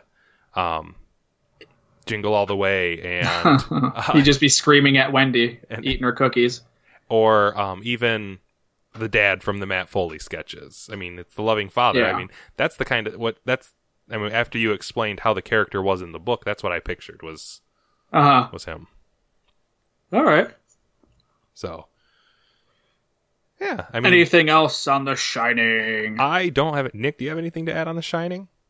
Not really. If you want to hear more my thoughts or even Cody's, we both talked about it on the Stephen King episode as well. It's a good horror film. Mm-hmm. I don't think it's particularly scary. Like, I always laugh when I see it on scary lists because I don't think The Shining's scary at all. It's unsettling, No, it's a thriller horror, but it's a good horror film though. It's a well-made horror film. psychological horror. Yeah, absolutely. So that's my number 3. So my number 2 I know is Nick's number 1. So Nick, what's your number 2? So my number 2 is one that hurts me putting it at 2. Because any other time, it's a lot of times at my number 1. Just not for this list. My number 2 is Jaws. Didn't even cross my mind as a horror movie. That's my big thing, is I will be the first person to argue that Jaws isn't a horror film. Because I think it's more of an adventure thriller. But it's your number 2 horror film. But when I sat and thought about it, where do you see it at video stores? Or where did you see it at video stores? There are in still the video horror stores. section? I think there's one left here. Where do you see it when you go to Best Buy in the horror section? I could not have it this low on my list because what else do you classify this movie as when it's a movie that made people terrified to go into the water for decades? Mm-hmm. You know what I mean? So I was like, yeah, Jaws has to be on my list. And since it is my favorite film of all time, it's absolutely my number 2. But it's not my favorite horror film. So I've talked to death about Jaws, but I think it's the perfect film. Just in general, not just a horror film, just a perfect film. The characters are well written, they're well acted. But if we're going based on horror this week, I'll talk about the horrific parts of this movie. There's some shit in this movie that still creeps me the hell out. Like, I definitely get uneasy when I'm in water, even if I'm in a lake. You know what I mean? Even if I'm in a lake and I'm touching the bottom of the lake, and it's a lake, there are no sharks, I still get a little unsettled just because of this movie, because of sharks. Mm-hmm. I mean, one of the moments in this movie that still creeps me the hell out is when Chief Brody's son is in the pond part of the water, and their boat gets flipped by the shark, and there's a guy on his boat coming up to him, and his boat gets flipped, and he's standing there, and there's a part where it's a wide shot from above, and you see the boys in the water over here, and you see the guy next to his boat in the water over here, and you see the shark underwater slowly going towards the guy. And it's just such an unsettling shot because he doesn't see it, but we, the audience, see that shark going in for the bite. And it's still to this day creeps me out, that scene, because of knowing that there's something under there you can't see. And that just creeps me out even when I'm swimming, like that there could be something down there coming at me and I don't see it. Mm-hmm. The scene where Quint gets eaten is really horrific. It's absolutely horrific. Just thinking about being eaten by something bigger than you. You know, that's not supposed to be the case. We're the top of the food chain. You know what I mean? Not anymore. Exactly. And it's a scary scene. And the opening sequence is still horrifying. I remember I had seen Jaws numerous times before I saw it for the first time on the big screen. And I went and saw it on the big screen, I don't know, probably about 10 years ago now, for the first time. And I remember that opening sequence where Chrissy's being attacked by the shark and just getting pulled back and forth was the first time I ever got scared by this movie. Was seeing it on the big screen where it's loud, it's huge, and it's your whole field of vision. Like, I could truly think about, like, this absolutely, I can imagine why audiences were terrified of this movie when it came out and why it was a blockbuster. Because it's not just like I said, good horror film, it's just a good movie in general. But as a horror film, this movie is still, it is scary as hell. There's some real horrific shit. The scene of Hooper in the cage getting attacked by a shark, that's some good suspenseful shit, you know. So no, I absolutely had to include this on my horror list. It's my number 2. Cody, anything to say on Jaws? No, I mean, I get it. It was on our number. It was I think 2 scenes from it was on our jump scare list a few weeks ago. Mm-hmm. You're gonna need a bigger boat and the subnautical exploration scene. Yep. But no, I mean I can understand that. Yeah, I'll be on the side of it's not a horror movie, but it has horrific elements, and it like is I said, it is a horror movie. For the longest time, I used to always argue Jaws isn't a horror film; it's an adventure film. But like when you just really sit and think about it, like I'll show my niece an adventure film, but I'm not showing her Jaws. Right. Do you know what I mean? You'll So show her like Indiana when you look Jones. at it, exactly. So like when you look at it in that regard, like that slowly has warped my thinking the past few years about how I classify Jaws. Before my niece was born, I always said Jaws isn't a horror film, it's an adventure film. It's a thriller, it's an adventure film. Because the end of that movie, when they're on the boat, that's a pirate theme playing. That's not a horror theme. But now that my niece has been born and she's getting older, she's 7 now, and I'm thinking about showing her it, I don't. Because in my mind, I'm still thinking about this will scare the shit out of her. How old were you when you saw Jaws for the first time? Probably 9 or 10, Okay. maybe 8 or 9. So you can show her in a couple years. Which I'm fine with showing kids horror films because I think horror is good for kids. Not like I'm not going to show my niece like The Exorcist or Candyman, you know what I mean? But like I had her brother would watch kill this you. weekend. Exactly. I was babysitting her this weekend and I put in Ernest Scared Stupid, Oh gosh. a movie I love and I've loved growing up. But there was some creepy shit in that movie. That troll is creepy looking, and I remember when I was watching it with her, thinking the minute the troll popped up, I'm going to watch her and see what her reaction is to the way he looks. And she was fine with it. But I did fast forward the scenes where he's turning the kids into wooden dolls. And I fast forwarded the scene where the girl rolls over in bed and he's in bed with her because I just think that's a little too scary. But she still really liked everything else. But so like I said, I've kind of gauged my thought on Jaws now to would I show my niece that movie because it's scary? And I wouldn't yet. So that definitely to me, I now have changed my thinking that, yeah, Jaws is a horror film. Right. Especially since you guys all go to the lake every year. Exactly. never And wanna she's go already again. afraid of sharks. So, yeah. So, yeah, Jaws, my number 2. Cody, let's do your number 1 since we both have my number 1. So my number 1 is one that Nick was surprised I had on a list a few weeks ago. I don't remember what list it was, but my number 1 is Cabin in the Woods. This is a movie, again, there is humor to it because they're playing on the tropes, and the whole point of the movie is the trope of the horror film, in that which horror element will we introduce to this group for this sacrifice. And I think this movie, again, as we've mentioned before, it touches on everything, and it references a bunch of other movies. It references a bunch of other tropes, and I still love the whole ending, the whole finale sequence where they get into the control center and are able to, release all of the monsters, and the pure carnage of that. That was my jump scare. When you hear the beep, you hear the doors open, and then there's a beat, and then everything starts flying around and basically just killing everybody in a bloodbath. It was a very interesting take on the horror movie. Yes, there are movies that do like the human sacrifice element, but not in the way that they actually have monsters at their disposal to use. I mean, I think it was just a really fun movie. I just really like the control sequence of it, the whole behind the scenes part of the horror. How they have like the cameras everywhere, and it's the And again, the Truman Show for zombies. Another instance of Bradley Whitford. Mm-hmm.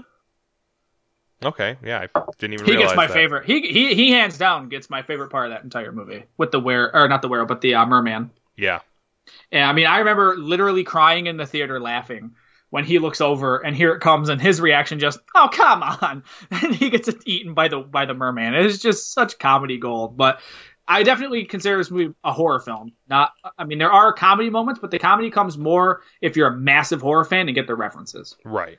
And yes, the merman part is full-on comedy. And there are some comedy bits. And a lot of horror films have comedy to them. I mean, there are some funny parts in Halloween. There are some funny parts in Jaws. There are some funny parts in Evil Dead, obviously. Scream, Conjuring has some, I've always said there's a fine line between comedy and horror. They're both trying to elicit the same thing out of you, a reaction. One just tries to make you laugh. One tries to make you scream. And that they're really close together. So I think it's fine having some levity to kind of break the tension here and there. But I feel like Cabin in the Woods is definitely more of a horror because, there's some really gory, horrific shit in that movie. Mm-hmm. How did I forget Chris Hemsworth was in it? Because it was filmed before Thor but came after Thor. Yeah. And no one remembers it. But no, this was definitely a really fun movie, and I think my last comment are Truman Show for horror movies. Oh, absolutely. A horror fan's wet dream. It really is. Yeah. Really. Anything else on the Cabin in the Woods? I think that's going to be my rewatch Wait. of this week. I need to watch that movie again. It's been a Or while. something you haven't seen, Or like something I haven't seen. The Conjuring, or Get Out, or Friday the 13th, or any of the numerous Halloweens you have to watch. We'll get or there. Friday the 13th. Yeah, exactly. You're just gonna We'll get there. You're just gonna screw yourself into one massive long week of nothing but Halloween and Friday the 13th, and you're gonna just destroy your psyche. So, with that being said, on to my number 2. My number one is number John one. Carpenter's Halloween from 1978, the one that started it all. And yes, Cody should be playing the theme right here. There was no surprise here if you've listened to the show over the past many months. Ever. You've been doing it. I think you've mentioned Halloween on every episode. Oh, I've always said I go back and forth on whether or not Jaws or Halloween is my favorite film of all time. I usually lean more towards Jaws because it's more accessible to watch anytime. I mean, honestly, I can watch Halloween. I watch Halloween around Christmas. It don't matter. And I remember you hating this movie.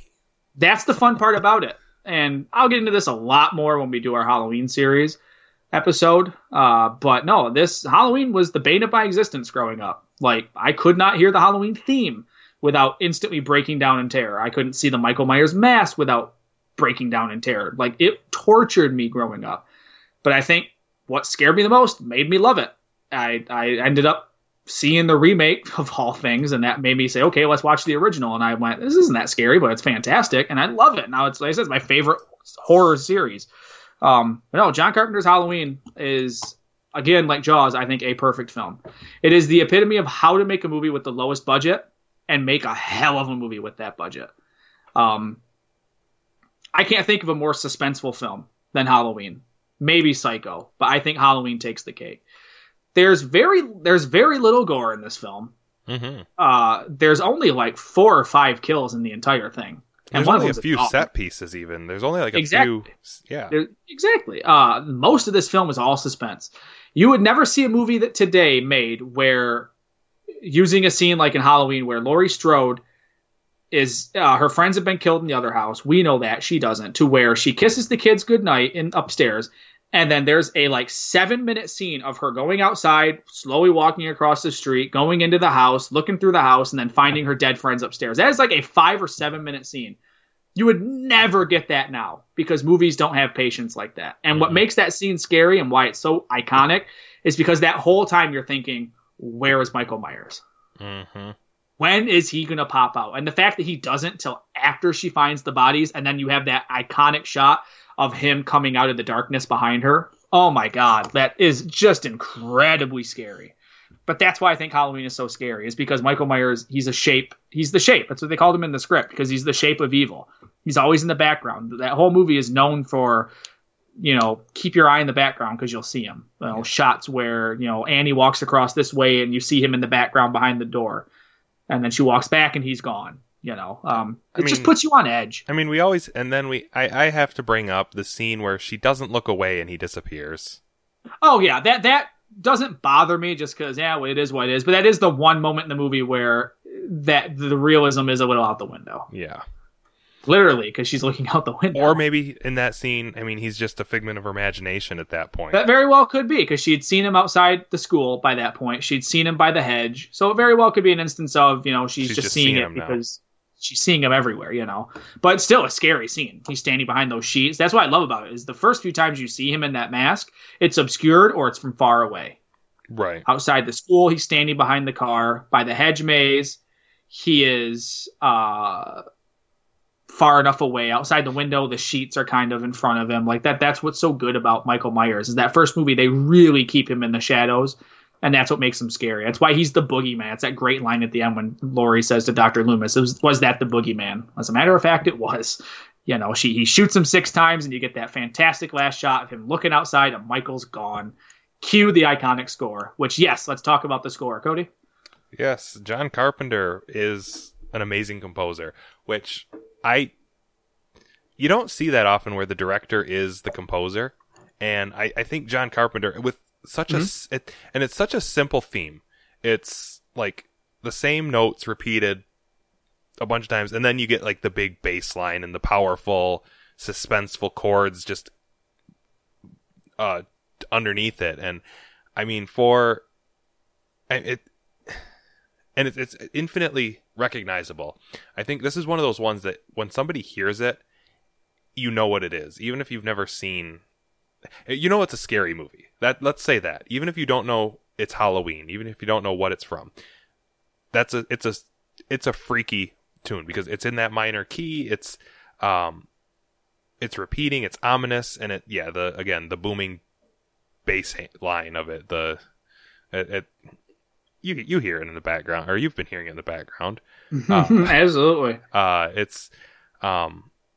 No, I can't get over how simple it is, but how much it really it fits, because Michael Myers is a simple villain, kinda. I mean, that's what's scary about him, and it's a simple theme, but yeah, that's it. No, it's and what's great is that he did that score in like a day. He originally, what's that? You can almost tell, but that's what's so great about it, is how simple it is. He originally submitted that movie with no score. He showed it to the executives. They watched it and said, "This movie is not scary. You have to have music." And when he added that music, it blew them away and scared the shit out of them. Mm-hmm. And that's why I love that movie. That music just instantly puts you on edge. And that's why I love that. That's the first thing you hear. Before any logo even comes up, it's a black screen and you hear the piano. And it's terrifying already. It puts you on edge and puts you in that mood of like, oh, this is going to be creepy. And it's really good. The fact that it's a William Shatner mask, just doctored to be a little creepy, makes it even cooler. It's just, everyone's good in it. Jamie Lee Curtis, her first big movie, and she's really good in it. Everyone's really fun in this. And like I said, we can kind of wind down the Halloween talk here because we're going to talk about it in depth a few weeks from now. But no, it's my favorite horror film. I love John Carpenter's Halloween to death. I absolutely love it. So yeah, my number one, Cody's number two, John Carpenter's Halloween from 1978. Yes. So with that is our list for this week. As I say every week, if you get over to our Facebook page, Get Ranked Movie Podcast, you can comment there and tell us what you thought of our list this week. What are your favorite horror films? Let us know. What made your list? What didn't make ours that piss you off? Yes, The Exorcist, on either of our lists. Oh, well, deal with it. Did you see... head over... Oh, yeah? I just want to interrupt. Did you see the message we got regarding our list from last week? Yeah, Mrs. Doubtfire. Yeah. I like Miss Doubtfire. I like Mrs. Doubtfire. My top 10. Yeah. And that was another hard week last week, like this week, where I had to kill some darlings. So it's top 15 for sure. But yeah, that's cool. We like you guys commenting or messaging us and letting us know what you think of our list or what you would have on your list. Like, that's really fun. I like thinking of something that, like, oh, that could have made my list if I'd have thought of it. I forgot about it. Exactly. But no, so head over to our website, getrankedmoviepodcast.com. You can find our shows there. You can find our store. You can get some merch, represent our show for us, and, let us know you like our show. That's always fun. Head over to iTunes, leave us a review. What you like about the show? What don't you like about the show? It actually does help our show when we get those reviews. So yeah, if you could do that for us, that would be fantastic. And now Cody has some ads. And jump scare instead of the ads.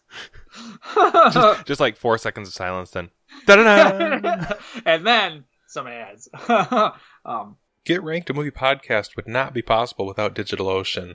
All of our episodes are hosted there. Our website is hosted there. You can get a $60 account credit by using the link at the top of our website or going to getrankedmoviepodcast.com/DigitalOcean.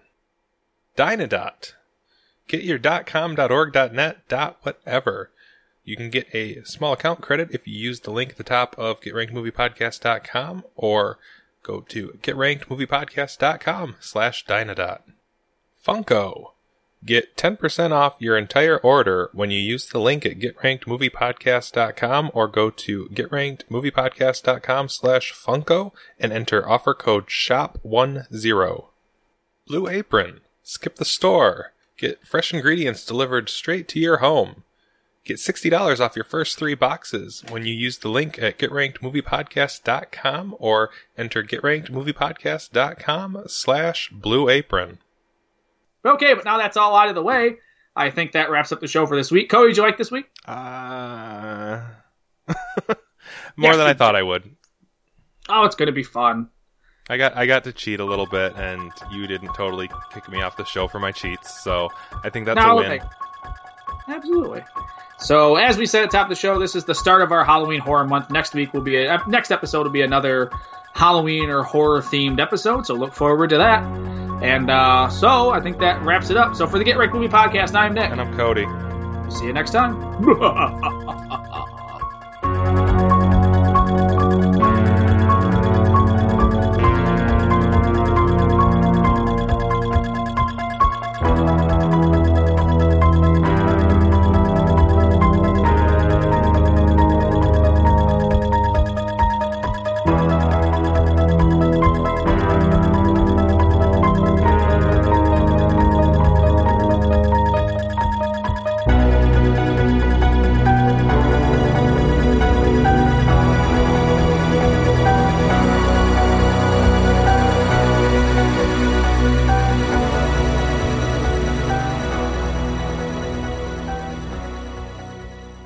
All music and movie clips included in this podcast are the intellectual property of their respective copyright holders.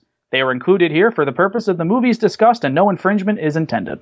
Get Ranked, a Movie Podcast, episode 35, Horror Movies.